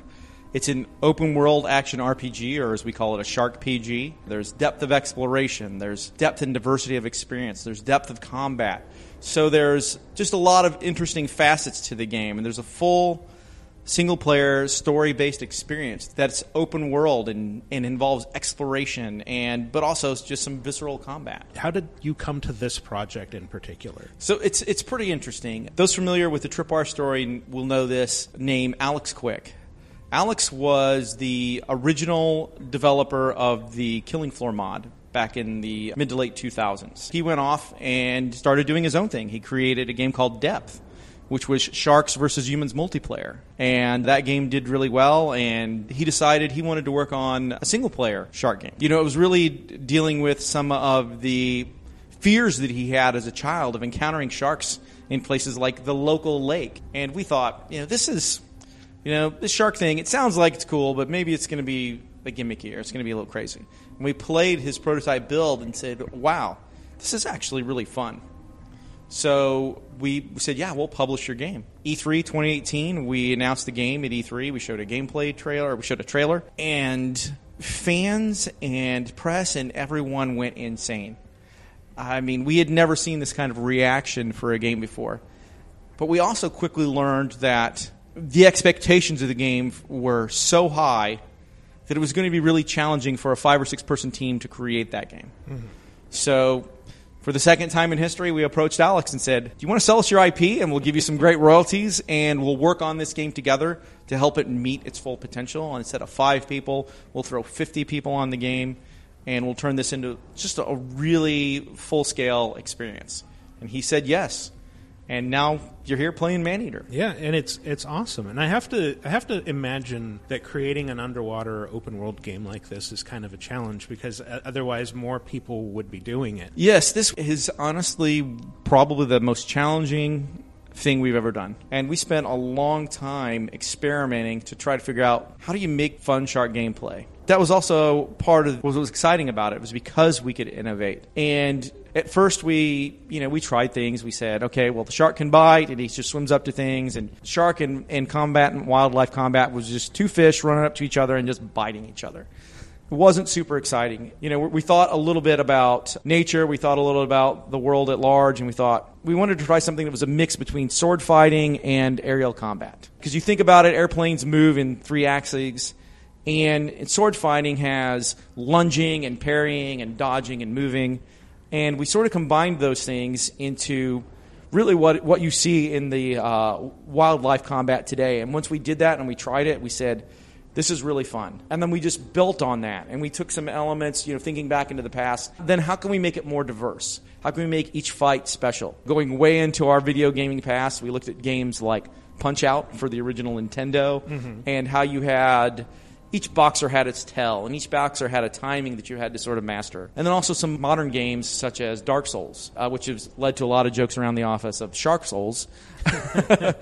But bringing those tactical elements of punch and counterpunch, dodge and watch for the tells into the wildlife combat, and having each type of wildlife and each boss have its own sort of cadence. And then the second part of that was figuring out how to tell a story with a shark. So we came up with the idea of the reality show. The narrator is really able to tell the story from the shark's perspective. How did you get Chris Parnell on this project? What was that like? So that was very exciting. We were reaching out to people that we thought could really nail the kind of that old school Leslie Nielsen sort of feel from Airplane or The Naked Gun, where he's playing it very straight, but what he's saying is completely bonkers. Mm-hmm.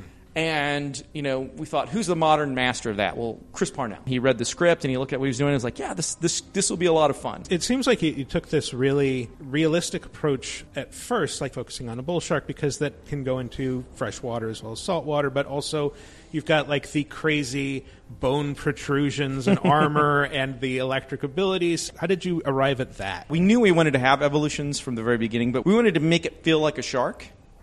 And then build on top of that. Because if we didn't have a solid base, the things we added later would not be great. But then we looked at, where can we take this? What do players want to do? Well, some players want to go be tanky and smash into things and bite things. And that play style really lent itself well to what became the bone evolutions. Some players want to race through an area and get 10 alligators chasing them and then have that big fight against those 10 alligators. So the bioelectric evolution really was about crowd control and fighting lots of things at the same time. So it really just came out of wanting to give players interesting ways to play in their own style. Maneater coming to Xbox One, PS4, PC on May 22nd, 2020. I'm super excited for this game. Thank you so much for talking to us. This has been great. Thank you. It's my pleasure. And welcome back to our final segment where we will not waste any time in pushing this button. These are the new releases. They are releasing new releases. These are the new releases. Everybody cherish them. So we're losing Cicero for most of this segment. He'll be back at the end just because scheduling prompted us to record this first. So if our energy seems a bit different than in the first half, now you know why. We have no energy. None whatsoever. There are 2 big new releases that came out on Tuesday, enabling us to talk about them. Bayonetta and Vanquish came out either separately or as a bundle for PS4. It's almost like these might be one of the reasons we came up with that top 5. I don't know. Possibly the main I don't reason. know. We may have covered this already. I Who saw knows? someone pointing out in the Laser Time Facebook community, like, this will make the 4th console I've bought Bayonetta on, and I guess we just thought, I didn't realize in 2010 it is 10 years old, so that's not too egregious. It's not quite Skyrim-esque yet, but but that does seem pretty nuts. Yeah, A little bit, yeah. You know what's more nuts? Do you guys remember they announced Bayonetta 3? Yeah. When is that happening? When are we getting that? Oh, you got tricked by the old Nintendo PNG announcements. We have a logo. Looks pretty. It's very Hollywood of them. Yeah. It's like Ed Wood. I don't know. I don't have a script, but I got the poster. Look at the poster. Well, I downloaded and played both of these. I will say they look pretty good when you're playing them. They move really fast. They load really fast. The cutscenes feel like they've been maybe scaled up from 720. There's something kind of slightly grainy, slightly blurry about them, but yeah. Otherwise, it's great. If you already own these on a decently powerful PC, I don't know that there's a benefit to getting this other than trophies, but they're sold in a bundle physically, right? I don't know about physically. I was going to ask you, like, digitally, did you buy them as a bundle, or can you Yes. buy them separately? I paid $40 and bought them as a bundle. Okay.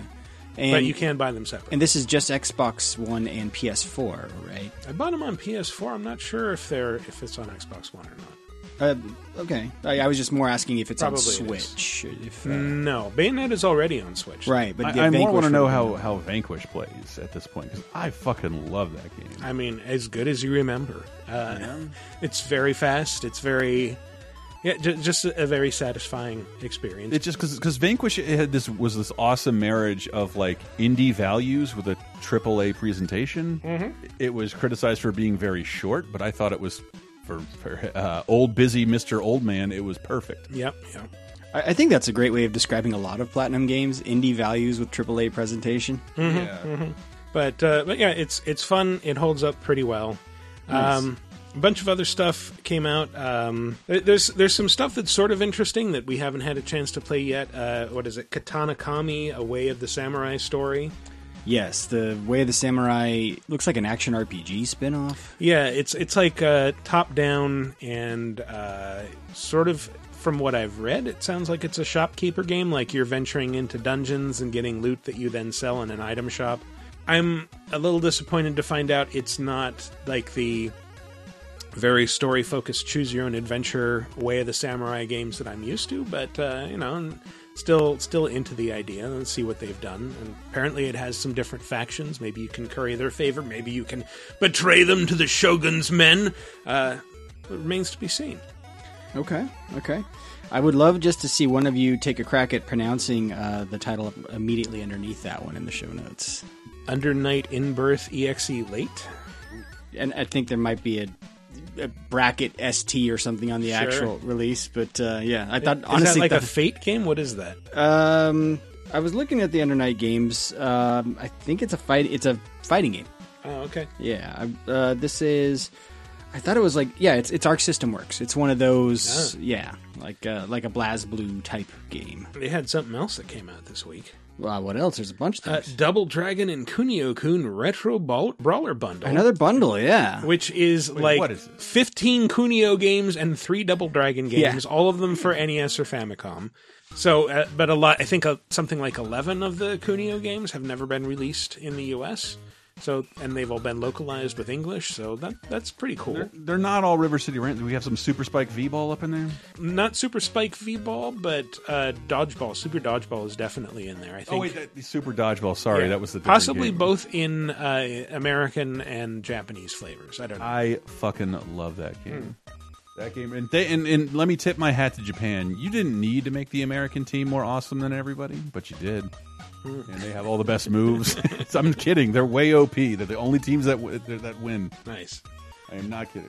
But yeah, all the Kunio sports titles are on there. Renegade is on there, which some people forget that was a Kunio game originally. So yeah, check it out. But I'm a little disappointed to know that they didn't include like Super NES stuff on there. That it's all just 8-bit. Yeah, that is weird. That's another. I think that one's published by Arc System Works, so they're doing a lot of things. And that's $40, and that's on Switch. Well, they bought Technos, I believe. That would explain it. Mm-hmm. So they are now the owners of River City Ransom and Double Dragon, and the name Michael said that's in the name of the bundle that I can't ever remember. Kunio-kun. Kunio-kun. Yeah, it's just River City. And then the rest of these are kind of just ports or alternate versions available. So there's a Devil May Cry 3 Special Edition came to Switch this week. Kingdom Hearts HD 1.5 and 2.5 Remix came to... and the 2.8 Final Chapter Prologue came to Xbox. So you get your Kingdom Hearts fix coming to Xbox. And that is shortly after Kingdom Hearts 3 is actually coming to Xbox Game Pass at the end of the month. So they just announced that as well. And then That's Hunt a really fun Showdown, game. which is that multiplayer...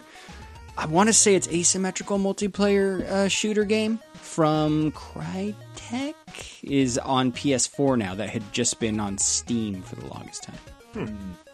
All right. Well, yeah, kind of. It's still like this weird release in between stuff period, but there's a lot of cool little things, niche type games. Let's just say that.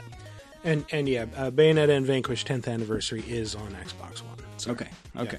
But no Switch because, like you said, Bayonetta's been there. And then is Vanquish on Switch in any way? That's a good question. I don't know. I don't think so. No, Yeah. because I mean it's still sort of shocking to me because I just assume Bayonetta was locked up with some exclusivity with Nintendo, but it looks like that was very timed, and it's still bizarre. For some reason, the Switch has become my platform of choice of playing sort of like last gen games. For example, guys, I bought Okami again. Congratulations. On the Switch this time. Welcome to the club. I look forward to not playing it on a third platform. It was Capcom was running a sale, and yeah, I played through that fucking 30-minute intro again, where you're sitting there and you can't do anything. I don't know if I've ever actually made it through that. It's I think the I've just played it repeatedly on different platforms. I played it for about 20 hours on PS4, but like that's like a quarter of the way through the game. It's sort of why that game could benefit from a little more than a remaster. Yeah, like an updating, more modernizing of that. A bunch of shit that was acceptable, and the opening, the launch games on PS2, and I don't know. It does have a slow start and a lot of cutscenes and a lot of tutorials that, like, dude, I get it. Why do you keep showing me this? Yeah, I understand how to use the brush now. Thank you. Thank you for that. I know what a circle is. Yeah. We don't need to do this. I don't need a lengthy text explanation. Mm-hmm. Well, let's move on to...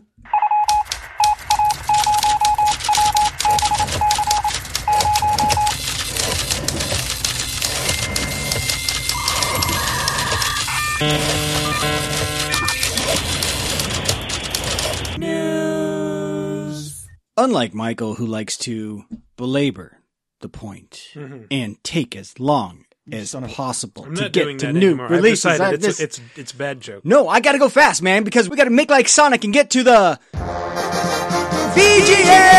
Hollywood segment. Who would have called this? Hey guys, guess what the biggest domestic opening of any video game movie was? Mortal Kombat. It was Sonic. It Dead was or alive? Sonic. It was Sonic. I don't think if you.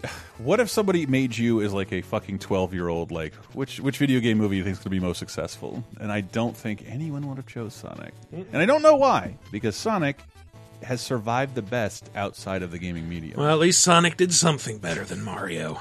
Oh, that's what he does. Yeah. Mario has bad cartoons and bad movies. Sonic has good cartoons and good movies. That's true. It's true. Jaleel White, never forget. But when it comes to their games... But the key term, the key word I threw in there was domestic. So this is U.S. box office. The movie made an estimated $57 million, which overtook last year's Detective Pikachu, which brought in $54.3 million. That's what I think is the most shocking, because that had better reviews. I assume more people like Pokemon than Sonic. Yeah, you'd think, but... What the fuck? Never count out the Sonic fan base. They're enormous. Yeah, and remember, it was a holiday weekend, so the $57 million was for the 3-day total. The 4-day weekend, their the Hollywood Reporter is projecting 68 million domestic. And so, yeah, the opening day estimate was at 21 million that Friday. And that again beat out Detective Pikachu, which brought in 20.5 million. And that was in May of last year, though. So it's not apples to apples. It's a little different. And then again, that's domestic. I would imagine Pokemon probably did amazing business in Japan. Probably, yeah. I think, though, what we're missing is this speaks to the immense bankability of James Marsden as a leading man. If you need someone to shepherd around a CG character, call Cyclops. All I can think of is it was probably 4, maybe 5 E3s ago. He was, for some reason, in the Sony booth. Pimping something. I don't know what it was. Probably and Hop. He looked so depressed. And he was by himself, just sitting in the middle of the booth, just kind of like looking around, like, what have I gotten myself into? And I kind of like locked eyes with him, and I kind of had that realization, like, this man's, for the most part, his movie career's over. And he's on his way down. No. I was on my way up, baby, because that was pre-VGA days. And now, look at me now, baby. I think what you saw is James Marsden hates your job, Matt.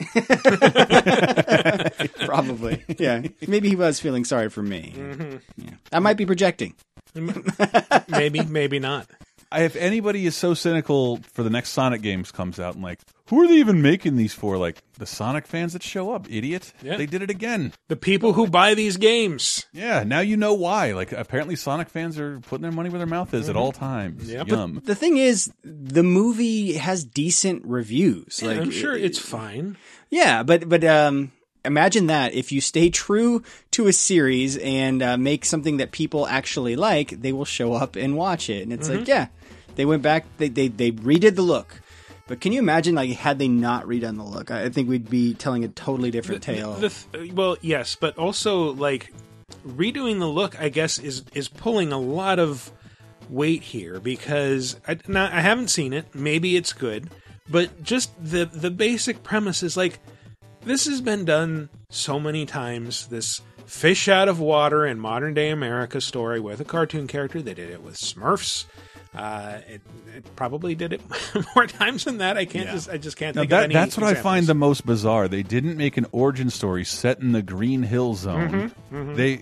They made Masters of the Universe. No, we'll bring Sonic to us. Yes, Masters of the Universe. Thank you. That was the and other it worked. One. And it worked. I mean, but they kind of did an origin of Dr. Robotnik. Yeah, it seems to be more his origin story. Yeah. And we all saw that clip from the very first Gawky Sonic trailer where I'm guessing it's from the end of the movie where he's kind of bald and has gained some weight and has a huge orange mustache. Mustache, yeah.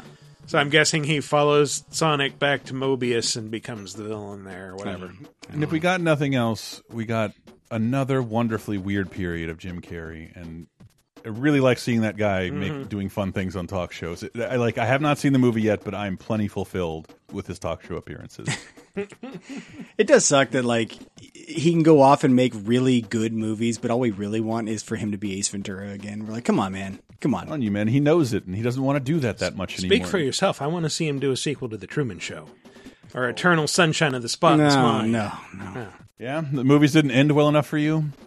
Once was enough for that movie. I'm just saying, like, I actually liked his serious actor phase. No, I did too. But that's what I'm saying is at the end of the day, we're like, please revert back to, it's like Eddie Murphy. You know, he's finally back doing the Eddie Murphy that he kind of came in doing in his role in My Name is Dolomite. And it's like, yeah, this is the Eddie Murphy we've been asking for 20 years. Where's this guy been? Indeed. And he's like semi-retired because I got more money than you'll ever have. Now he's making Coming to America too. Hell yeah. It's coming, man. To America. Nothing can go wrong. Hey, don't worry. There's more video game content for us to shit on. No, there isn't. Well, if you read the LinkedIn page of Activision Blizzard's president, Nick Van Dyke, no relation to Dick, his page leaked the existence of an Overwatch animated series and a Diablo anime series. So on the profile itself, he confirms the Overwatch animated series has been developed and sold, though he didn't say who that was sold to, whether it's going to be Netflix, someone else. And then on that same profile page, he also says that Diablo Netflix series is going to be using an anime style, which, that worked for Castlevania, so why not? Sure. Can I bring something to the Hollywood segment that I noticed and something I watched this week? And I am putting Michael a bit on the spot here. Yeah. I watched the the Apple exclusive, which I don't have. Don't ask how I watched it. Mythic Quest With the Raven- 7-day free trial of Apple TV. Oh, really? Well, I mean, I would. Yes. I would never. Say I would yes. never try that thing. Yes, But- yes. Is the whole series out yet? I believe so. Yeah. It's Then like I will 9 use episodes. that. I will have watched that by the time you're hearing this on Apple Plus. Is that what it's called? Apple Plus? Yes, Apple TV Plus. Yes, thank you. Okay. Sure. Apple, we can't justify selling you a new phone every 2 years, so have some of this. But it's the Always Sunny people, well, Charlie and Rob specifically. Excuse me, Charlie and Mac, making dude. Okay, so first of all, on bonus time this week, I have a minor reappraisal of Ready Player One after this weekend. Oh. Long story short, free of all this weird pressure and think pieces, like I think half of Ready Player One is an excellent cartoon. I really sort of hate the humans. Yeah. The stuff inside the Oasis is really fun. And second, like watching Ravens, what is it? Mythic Quest Ravens Banquet? Yes. Yeah. It's the least embarrassing look at making a video game I have ever seen. It's what from everything I've heard, it's remarkably accurate. Like obviously it's exaggerated. Yeah, but that's why some of the jokes, like I'm watching it with my lady friend, I'm like, you getting this? Like it's clearly making fun of WoW and then other shit and like yeah, she's whatever. She was getting, but it's just like, yeah, the jokes are like very specific to things people listening to the show will get. Yeah, well, I think one of the producers is a guy from Ubisoft who worked in a development studio. Okay, so for that years was and the years. thing. Yeah. When the show ends, it's got the like the Always Sunny production studio, and then it's a Ubisoft logo. Yeah, that's co-produced by Ubi. Yeah. Yeah, because I was the opening when they're showing the game, I'm like, this really looks like For Honor, like as an MMO. Well, yeah, I mean, it does use... There is footage from For Honor and Assassin's Creed Odyssey and other stuff in there that's supposed to be standing in for the game that they're Or are you making. kidding? It's just straight gameplay footage from other games? Yeah. I did not know that. You get the right to do that when you co-produce a show. I know, but I didn't even know they were involved, because like that's was part of the thing that looked the least embarrassing about it is that when the game moves, it doesn't do like stupid shit like, oh no, I'm being hunted by the cops. Oh, I'm dead now. It looks like a modern game. It plays like a modern game. The models look like game models. I don't know. I'm applauding it. How is Danny Putty's character in it? What is I he's like great. him. I've only honestly I've only seen a couple of episodes, but he's just kind of, I don't want to say like savage, but he's just kind of this merciless money type who his one goal is like, I am going to keep this place running no matter the cost, and everyone is going to hate me because of it, because no one wants to put a casino in the I game don't that care. players pay real money to play at. This isn't part of my legacy. I will sell this shovel by turning it gold and adding a pair of tits to it. Exactly. I actually may or may not have captured some footage for Mythic Quest that may or may not appear in one of the episodes. Oh, shit. But I still have to watch to see, like, okay, did it make it in? I don't know. We'll see. Jesus. This is the first I've ever talked about it with Michael, so now I'm just learning. Yeah. Thank God it showed up on the internet somewhere. Yeah. I'd never know about it. Yeah. Well, that's it for the Hollywood segment. Let's kick into the regular old news. Well, as long as we're between regular industry news and Hollywood and personalities, y'all see this ninja shit that came up today? Yeah. Yesterday. Oh, Or well, as you're streamer or listening the to this several cookware? days ago. You mean his thing about it's just a game? yeah. I don't know. Do you see my tweet about it? No. I said, and sometimes it's all about the game and how you play it, and had the Triple H gif. And very mean. I'm watching the Ruthless Aggression documentary. Worst narrator ever, but it reminded me that Triple H's theme is one of the best. Lemmy was all over the Ruthless Aggression period. Yeah, he But basically yeah, he the said, quote was the phrase "It's just a game" is such a weak mindset. You are okay with what happened, losing, imperfection of a craft. When you stop getting angry after losing, you've lost twice. There's always something to learn and always room for improvement. Never settle. Like, okay, I get how this could be seen in a positive light, but like, dude, I mean, it's your job to play games professionally. I get that. Maybe you have money riding on whether or not you win or lose, but I think like by the time you get to my point, I'm not going to say my age, but like I've been playing games for years and years and years. Every time I lose in a multiplayer game, I sit back and laugh. Like, what else am I going to do? Like, that was funny. Maybe I learned something that'll help me not do this again. I guess in his defense, that sounds like something a pro athlete would say. That's my immediate question when I saw that quote is, who is this addressed to? Who is he meaning to talk to with this? Because if it's his 4-year-old cousin, well, if it's Joe Public, 4-year-old audience, if it's Joe Public, or if it is, that's the thing is he is a role model to a lot of young people and does a lot of stuff for like young gamers and all that stuff.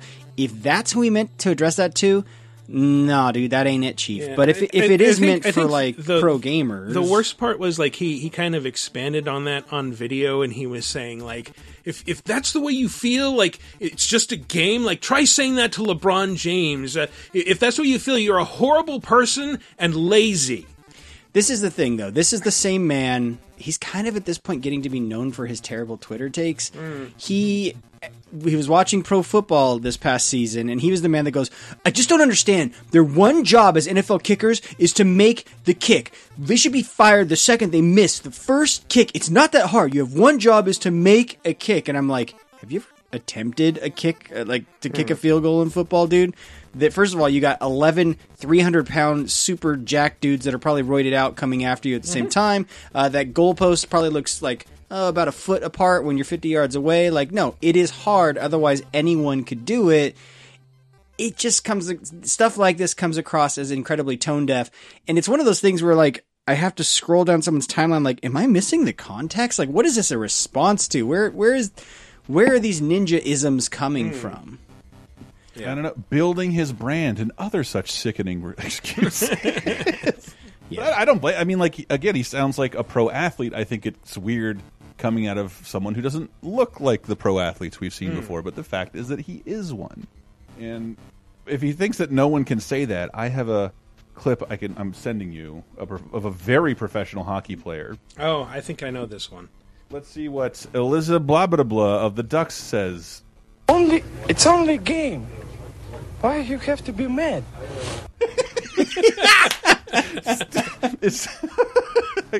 I love that guy's voice. Here's his tweet about football, by the way. I'll never understand how college and NFL football teams allow kickers that just ... miss kicks. I feel like there has to be pools of kickers in the USA that won't miss simple kicks, or snappers that won't mess the snaps. I don't know, man. It just seems so silly. Would love opinions on this. Oh, yeah. Famous last words on Twitter. No, you wouldn't. Oh, you're saying nobody loves opinions on Twitter. You like that ratio, do you? Yeah, I guess he's doing his part to be the Kenny Powers of esports, and oh, he leans into it though. So someone replied to him like, "I'll never understand how pro Fortnite players just miss shots. I feel like there has to be pools of pro players who just clicked in the heads in every single shot with 100% accuracy. It seems silly." In his response, "This is the shittiest reply ever. Fortnite requires movement, editing, building, rotating, and hitting shots. There are not quote-unquote positions in Fortnite. A kicker's job is literally to kick. Horrible analogy, kind of embarrassing." So I think that's why people... what's kind of embarrassing. I think that's why people respond I know to he this. sounds like a pro dude. athlete. He sounds like a young pro athlete and doesn't Mm-hmm. understand what it's like for anybody else to have a different experience as an athlete. Yeah. But whatever. Give him Oh, well. Whatever. He'll probably be Tut, cool let eventually. us stroke our beards and shake our heads at the young ninja and his millions of dollars. I'm not. I want to work for you, Ninja. Whatever you need, man. I got it. You got it right here. All right, Matt, what else you got? Well, we finally have an explanation for why the Activision games were pulled from GeForce Now, and it's not a good explanation. It sucks, but it's an explanation nonetheless. Because Activision participated in the beta test of the service, NVIDIA thought the agreement extended to the initial period after the launch. But Activision said, no, we need a full commercial agreement. Here's NVIDIA's statement. Activision Blizzard has been a fantastic partner during the GeForce Now beta, which we took to include the free trial period for our founders' membership. Recognizing the misunderstanding, we removed their games from our service with hope we can work with them to re-enable these and more in the future. So according to NVIDIA, it was all just a misunderstanding. I guess the thing for me of this playing out publicly is we are seeing they do need deals in place to... I don't understand what additional value Activision is providing here. Like, people bought the games. It's in their Steam library. All this is doing is, I mean, we talked about it on the previous shows, but like, this is just NVIDIA enabling another way to... It'd be like every time you bought a new laptop, like Activision would wanting to cut every time you downloaded that game on that version of Steam or something like that. I got it. It's storing your FM Towns Marty cartridges in a storage locker. Yeah, that's exactly. Sure. You got to cover that. I'm so good at this. But yeah, so it's not a great explanation, and frankly, Yeah, the only other thing I could think of is like, what is NVIDIA's policy on account sharing? Because Blizzard's been sort of immune to all that stuff, haven't they? Even the Steam account sharing? Well, no. I mean, if I gave you my Steam account login, you could use it. It would just... I mean, Steam, Michael and I have shared each other's accounts to our own accounts before. Like, that option is there. So, like... Family sharing. And I don't know how NVIDIA works. If NVIDIA is allowing anything like that, I can see Blizzard... Like, I didn't think about that till the car today. Like, oh, I can see why Activision would lose their shit. Because, like... they don't have a commercial license to share their games with people who didn't pay for them. But again, I haven't looked into the service. I don't know if that's possible. No. My understanding is, and I signed up, I think it's like a one-time account link where you have to link your Steam account with your GeForce Now account. So it's not like you can link multiple Steam accounts or multiple GeForce Now accounts to the same Steam account. I'm pretty sure it's one-to-one. But if it's not, that would be the only other justification I could think of, because the one they just said is stupid. Yeah, but I guess it's what you have to say if you want to work with somebody again. Guess so. And last bit of news, Persona 5 Royal is going to address a lot of the homophobic scenes for the Western release from the original Persona 5. So Persona 5 Royal, that's the Switch version that's coming in later this year. Well, there is one specific homophobic thing in that game that is a little bit of a jaw-dropper, in that there are these two characters who I believe are called the Beefy Trendsetter and the Scruffy something or other. It involves Ryuji, right? Yeah, Ryuji. Like, they just keep showing up and hitting on Ryuji, and then, like, at one point they basically kidnap him and wander off, and then it turns out, like, oh yeah, we just took him shopping. It was fun. But it insinuates something Yeah, darker. there are definitely predatory overtones, because it's like these two... presumably middle-aged gay stereotypes with tiny hats hitting on a high school kid. And if you like see the anime, like one of them, I don't know why I seem to see this more in Japanese stuff. I feel like this was a stereotype like back in the 70s of the man with lipstick and a 5 o'clock shadow. Like, I don't know why that just says like, oh, gay to people, but like, why that specific combination? I don't know. They both go against the status quo. I guess. The 5 o'clock shadow and the lipstick. I guess so, yeah. Over there, I'm saying. So Atlas's communications manager, Ari Advincula, told IGN that they are going to be updating those scenes that you mentioned there, Michael, with Ryuji. And they'll no longer be shown in a quote-unquote negative light. Here's the quote. We actually were able to go through some of the lines that players may not have received as well, look at that feedback, and then update it for the current generation. Senior project manager Yu Naba, who handled the game's localization in the West, he told GameSpot, these characters were portrayed as more like predatory. I think the community had a very strong response to that, and you saw that, and that was definitely altered for Royal. As a localization manager, I cannot do too much about what has already made it into the game, he said. Our team members felt a little bit of awkwardness about that when working on it, and with Royal, we were determined to see if we could do something about it, at least localization-wise. On our end, it took a lot of effort consulting not just the production department, but talking with our marketing and how they would feel about it if we changed how things were in Persona 5 to this new way. What would the public reception be? What would the company would think? Whether it would be okay if we made the change. So that's why I put this story in here is I thought it was an opportunity for us to kind of have a small discussion about this guy is in charge of localization on a game, right? Mm-hmm. And so they're saying for this version, for the localization, they're going to make those changes, but it doesn't really address the core issue, which is like, well, it's the game itself. It's in the game. Like, basically, it's in the game. He's having to ask permission of the production team. Like, can we alter this game for the localization? Yeah, it sounds to me like a fight he lost and might win this time.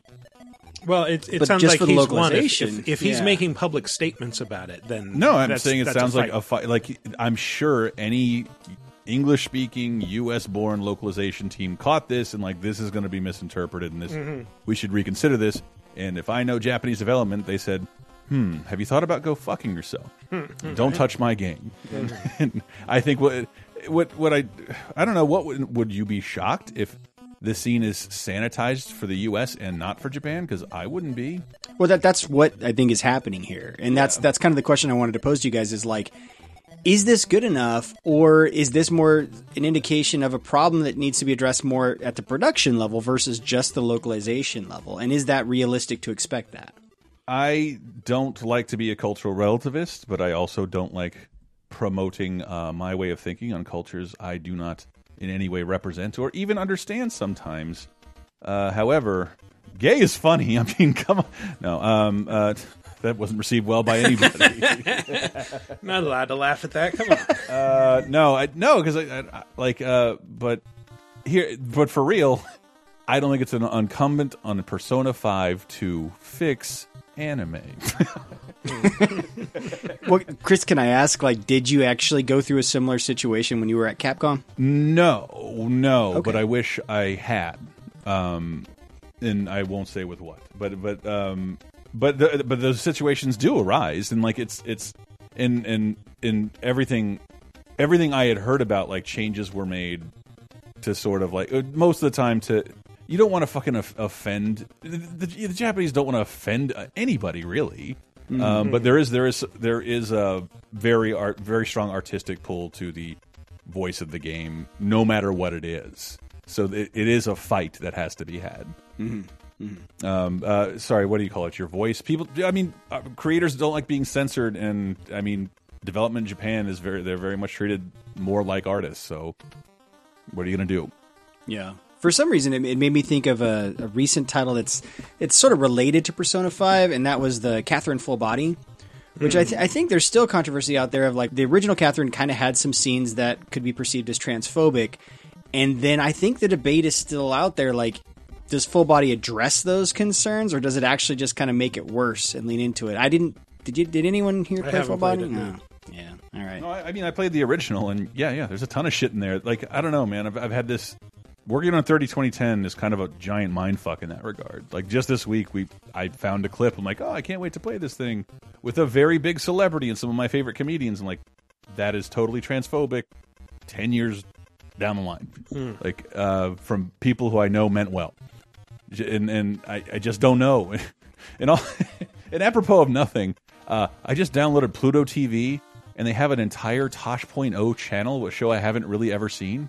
Oh, you've never seen any Tosh.0? I mean, I think I've seen like clips on Facebook and shit, but then like, I think it's like only the first season, and like every single thing would get every single video game company in trouble with everything said and shown. Oh, absolutely. I owe my wife big time because a friend of mine and I dragged our wives to a live Tosh.0 show once, and it was I've different times. His stand-up special, I thought he was pretty great. I mean, he's just very South Parky in that he pushes the envelope for the sake of pushing it. Sometimes that's the guy that we have to thank for the whole comedians making rape jokes wave of yeah, well, backlash. get Pluto TV and you can watch it 24/7.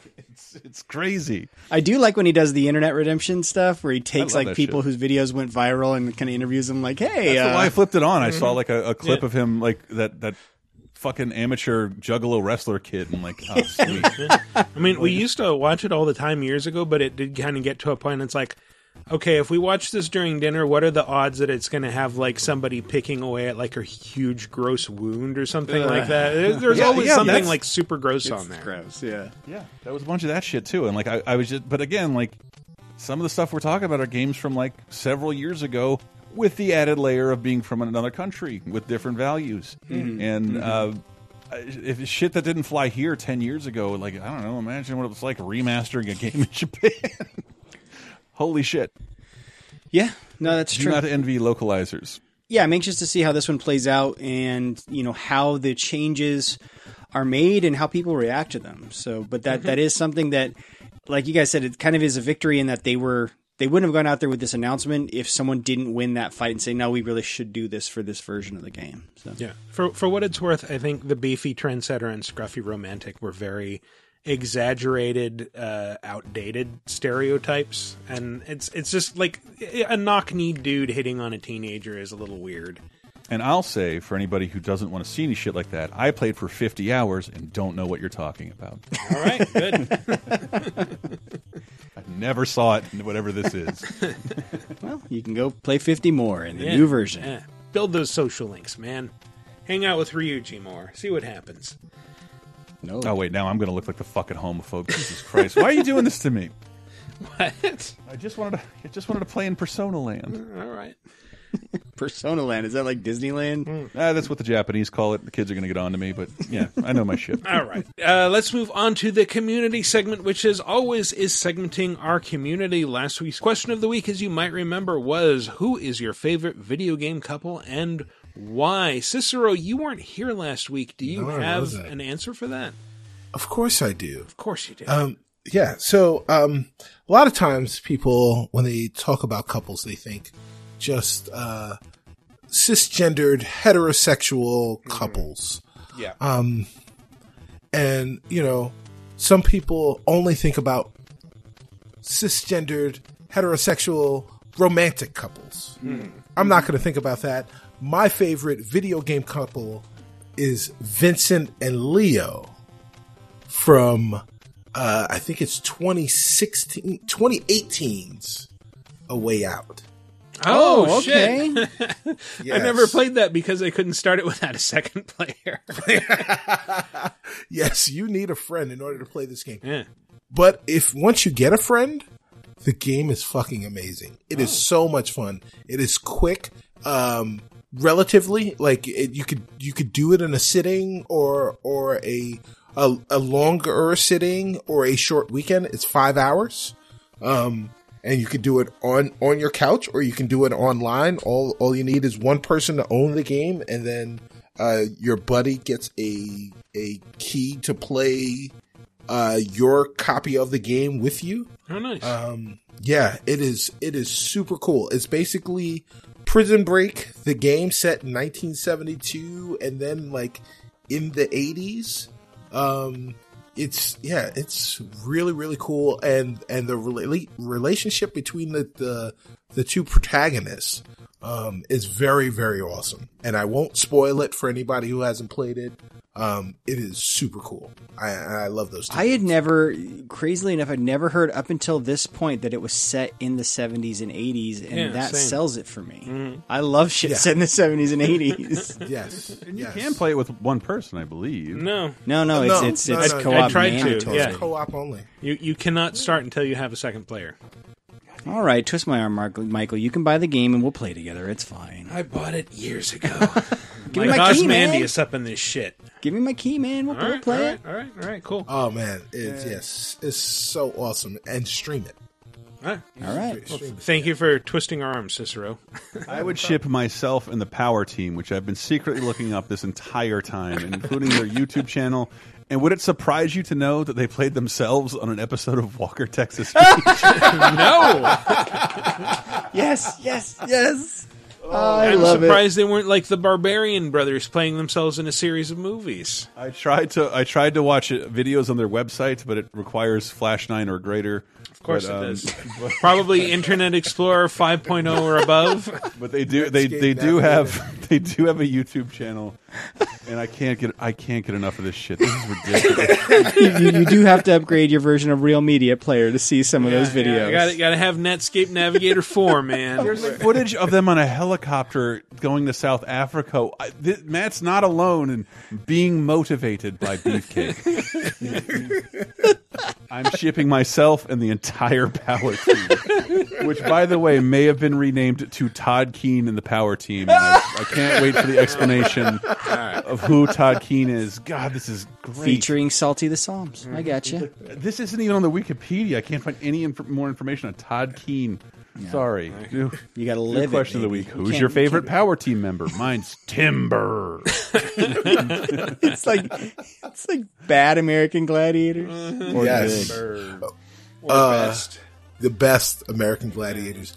They 100% were American Gladiators for Jesus. So you sold once again. Jesus hated paperweights of phone books. Tear it in half, my son. You, I will name off right now: Big Country, Sergeant Rock, Nitro. Okay. All right. Gotta get to the answers. Big Country. VidjagameApocalypse.com. Snaction Jackson says, Who summoned Snaction? Oh no, we did it. We brought him up. I thought we'd made a rule never to do that again. Beef Crowlaws says, I totally love Nate and Elena from the Uncharted series. As much as I know they'll split up at the start of a game, I equally know they'll get back together by the end of the one I'm currently playing. Both of them are clearly in love with each other, but they are also clearly in love with the thrill of adventure. I'm not sure that their on-again, off-again relationship is particularly healthy, but their banter when they're together is always a delight. Kudos to Naughty Dog for making such a believable couple. Huzzah! Kudos! I feel like I mispronounced, or I used the wrong voice with the Snacks and Jackson thing. It should have been like, I mean, either way, I'm putting effects over it, so I'm going to get both of them in there. Get some reverb. Snacks and Jackson, what's your faction? I'm reverb plus a little demonic voice altering there. It'll sound good. Sure. Trust me on this one. You know the guy who sang that song just died recently? And he was white? I was shocked. I think so. I believe that guy's name was Beeffucker, by the way. Beeffucker.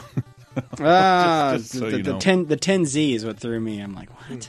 It's probably like his area code or some shit. I am not a twit from Twitter says Marriage Story, but Aya and Bayek? Yeah, from EC Origins. Mm-hmm. Can you just imagine, Bayek singing a show tune to her? And... No, he'd sing it to his friends after the fact. Yeah. Right. He wants to really stay in Egypt, and she wants to go somewhere else. You know? Yeah. How can you talk about going back to Greece? We never discussed this. You live in Siwa. Why are you going to Thebes? Mr. Red Stash at Mr. Red Stash says, first I want to second Chris's Sonic and Tails ship. I've been on DeviantArt and clearly someone got Sonic pregnant. That's true. He's not going to get pregnant by himself. It might as well be a baby fox. Might as well. That being said, my favorite video game relationship has to be Luigi and Daisy. Nintendo followed the Disney model with the Mario series and gave all of the personality to its secondary characters. Luigi is a scared, nervous, submissive fellow, while Daisy is perky, fun, dominant woman. I like to think that Dom's sub-relationship continues into the bedroom with Luigi donning a green latex bodysuit and Daisy slipping on a pair of yellow stilettos. And after a night of whips, cuffs, and chastity devices, Daisy hops on that mustache and rides it until dawn. Keep going. What are you doing? This better not have awakened anything in It was almost there. By the way, I was accidentally on DeviantArt, if you can believe it, while talking to Grim. I was directed there by a group, Old Dogs Fan Art, about the classic 2009 you gotta turn on movie. Safe Search, man. And they actually, it was a fucking big red herring, and they didn't post any Old Dogs related art. But I did find a wonderful Jerry Seinfeld gorilla mashup called Harambe. That has been making me laugh for like 2 days. I'm Harambe! I'm Harambe! I wasn't gonna kill him! Jesus Christ. Every time someone says Harambe, the video speeds up. From we were playing Thumb War! Why do we find B movies so funny? I don't know. I don't know. From Facebook, Kurt Honecker says, Maddie said mine on the episode, Final Fantasy VIII, Renoa, and Squall. Final Fantasy VIII was actually the first Final Fantasy game I ever played back when I was in high school, and it was one of the first games I remember with a romance angle to it. It isn't necessarily my favorite video game romance, but it is my most formative.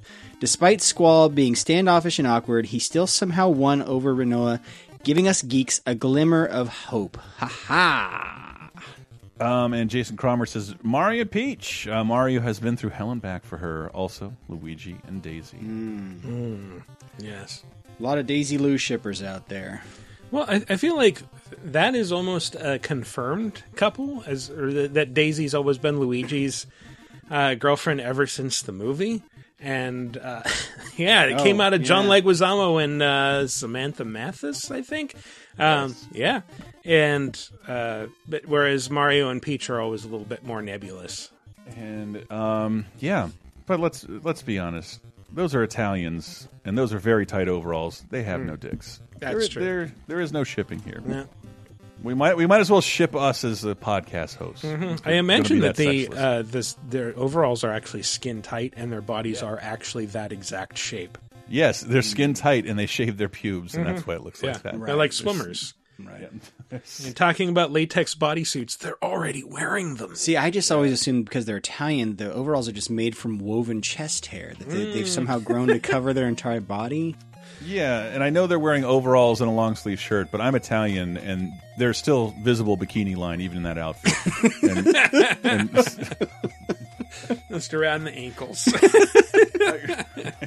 up by the chin.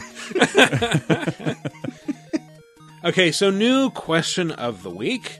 Who is your favorite Platinum Games character and why? I think, from my part, I'm going to go with Blade Wolf, the chainsaw-tailed dog that you meet in Metal Gear Rising Revengeance, because he starts out as an enemy and becomes a sidekick and evolves. He learns from you to the point where he realizes that, like, there are more important things than your immediate mission directive. Things like posing in a ridiculous sombrero and poncho in Mexico City before slipping into a sewer. By the way, Blade Wolf, also my favorite Power Team member. Of course. Blade Wolf is the guy who plays Blades in Guitar Wolf. It's a joke for like two people. All right, someone else. I really like Sam Gideon. Okay. And one of my it stands as one of my favorite memories of being in the press, because I'm taking I really wanted to see Vanquish, and we're in a room and there's a translator, and then I was like, check this shit out, and Sam Gideon just like by default just lights up cigarettes and smokes them, and like he was told games don't do this anymore, but he likes to smoke, and so and and I was like, yeah, so do I. So it'll feel like a little older than it is, because the main character smokes cigarettes all the time, which is like, if there was no, it's not like that brutal a game, but that puts it like into instant M rating, I think, at this point. It's his his idle animation. It's like Sonic taps his watch and this guy just lights up. Lighting new cigarettes off the old cigarette. Like he hasn't even finished the old one yet. He keeps making excuses to go outside for a smoke. And my favorite is when I confuse my Mass Effect memories with something from Vanquish. It could have gone there, BioWare. We could have had it. Damn. Missed opportunity. So mine is a character we brought up earlier on the show. It's not necessarily my favorite character as much as my favorite character arc or story arc. It's Pascal from Nier Automata. Not to bring things down a bit, but Pascal goes through some shit in that game, and you get to see a lot of emotional development, which feels weird to say about a robot. Is it a cyborg, maybe? Well, no, this one's a robot, but yeah, you. I've never really felt like that bad for a game character as you do for Pascal in like kind of a pivotal moment in that game, and it is touching and just it's tragic. It's like there's like a tragic moment basically that involves Pascal. So spoilers. Really well written. Oh, that's a tragedy. It could be anything. She could have stubbed her robot toe. Cicero. All right. Well, I could go with Bayonetta. But really, honestly, I've got to go with my favorite character in video games, and that is he's cool but rude. He's Raphael from the Teenage Mutant Ninja Turtles. Oh, that is such a in cheat. Manhattan. This is the worst version of Raphael. I was going to say, because is that game any good? It's the worst version of the Turtles. I remember being very, very excited for the release of this game. Because the Transformers game was pretty good. Yes, because the Transformers game was pretty good because they had been terrible before that. And then you were like, oh, wow, this one's actually halfway decent. So then we had mostly gotten pretty decent beat 'em ups for Turtles games. So I was like, oh, wow, we're finally getting a new Turtles game. It's been like 10 years since we've had one. This should be great. It was not. It was not to be. But I definitely still had Raphael, and they all look funny. So Raphael is my favorite Platinum Games. I didn't know you cheat like that. I would have said Devastator. Yeah. Clearly, it's Korra. Yeah, they had a rough relationship with Nickelodeon. Yeah, well, we did rush over. Like, they had an A team and a B team for a while there at Platinum. And Clearly. it was like, oh, this must be the B team. I just figured they hadn't had enough time to work on the licensed stuff. Yeah. Oh well. No, that's because the Transformers game was not Was bad. it Devastation? Yeah. Was that what that was called? Yeah, Devastation. Yeah. All right, so who is your favorite Platinum Games character and why? Let us know. Go to VidjagameApocalypse.com and answer under the comments for episode 355. Alternately, hit us up on the official LaserTime community on Facebook. There'll be a thread there where you can answer, or you can ping us on Twitter at VGApocalypse. Anyway, that's been our show. Let's go with some plugs. Cicero, once again, where can people hear you? People can hear me every Sunday on twitch.tv/DND, 1 p.m. Eastern, 10 a.m. Pacific on Rivals of Waterdeep. Check out everything else that I'm doing at Stubby Stan on all your social media platforms, like the Discovery Debrief podcast, like the stuff that I do on the Incomparable Network and Rivals of Waterdeep. Nice. And you guys should listen to Laser Time this week. It's called Just Add Lightning, and it's all about the dumb shit Lightning's done in fiction. It can make a robot sentient. It can give Mel Gibson telepathic powers. What about Scott Baio's telepathic powers? From Zapped? Is that from Lightning too? I don't know. Tell me there's a Shocker appearance. Horror definitely. movie. Oh, well, yeah. because Shocker and Ernest Goes to Jail share a very similar arc. And what about Jamie Foxx? Think about what Lightning did to Jamie Foxx in Amazing Spider-Man 2. Oh, yeah. Sticking with this, we do talk a little bit about Electro. Because long before it was cool in video games, that homie was sliding around on wires, calling Spider-Man a loser on telephone wires. It looks really dumb in the cartoon. I can't wait for you to hear. So he was an Infamous. Yes, but this happened in the '60s on television. Electro. That wasn't allowed back then. And on 2010 this week, you fools, where we look 30, 20, and 10 years ago back in time, we're talking about one of my favorite movies of the entire 2000s, and I am baffled that two of the finest foreign movies of the 90s came out on the same day.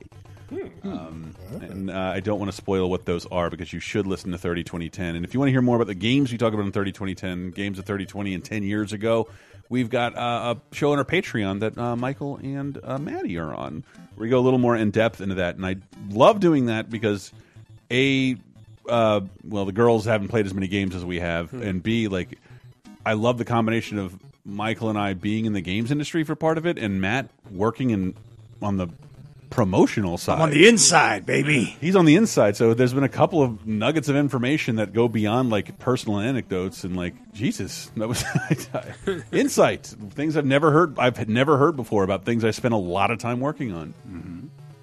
I really dig it, and for $5 that can be yours, as well as bonus time. Expect a much drunker version this week with a little too much political talk and Valentine's Day wrap up. You won't believe why a store rejected my cake. But it happened. It's a political battleground, those fucking cake shops. And so, yeah, check that out on Patreon, as well as over 100 movie commentaries. Blah, blah, blah, more to come. I love you. Bye. And I got nothing except tell a friend about VGA, because that's the only way we kind of grow our audience is for you guys to tell other people. That helps us out a lot. And then go write a review on Apple Podcasts or any of those services where you can write a review for us. We really appreciate it. And then check me out on the Twitter at Matty C. Allen. And then you can also, if you're into wrestling, follow the Laser Times unprofessional podcast about professional wrestling, Cheap Podcast. We're on Twitter at Cheap Podcast. I really might want to talk about the Ruthless Aggression show when it's all over. It's a bad documentary. It really is. It's just dude, I was alive and paying attention. How are you going to sugarcoat it like this? That's crazy. I'm gonna second Matt and say you should go up to a friend and say, "Hey, friend that I have, want to play A Way Out, the Prison Break game starring Cicero's favorite couple?" And hey, friend, would you like to go on an unforgettable lunch date? Or what do friends say to one another? An unforgettable luncheon. And then once you're done playing it, you say, listen to this podcast called Video Game Apocalypse, where they mention it very briefly. And we'll get a new fan. Also, you can visit us on Twitter at VG Apocalypse. Visit us at VidjagameApocalypse.com for the full website experience, or go back to Twitter and visit me personally at No. If you remember the power team, I want you to tweet me with harassment at WikiPares on Twitter. We are so close to done with this shit. Come on, man. That's been our show, everybody. Thanks for listening. We'll see you next week.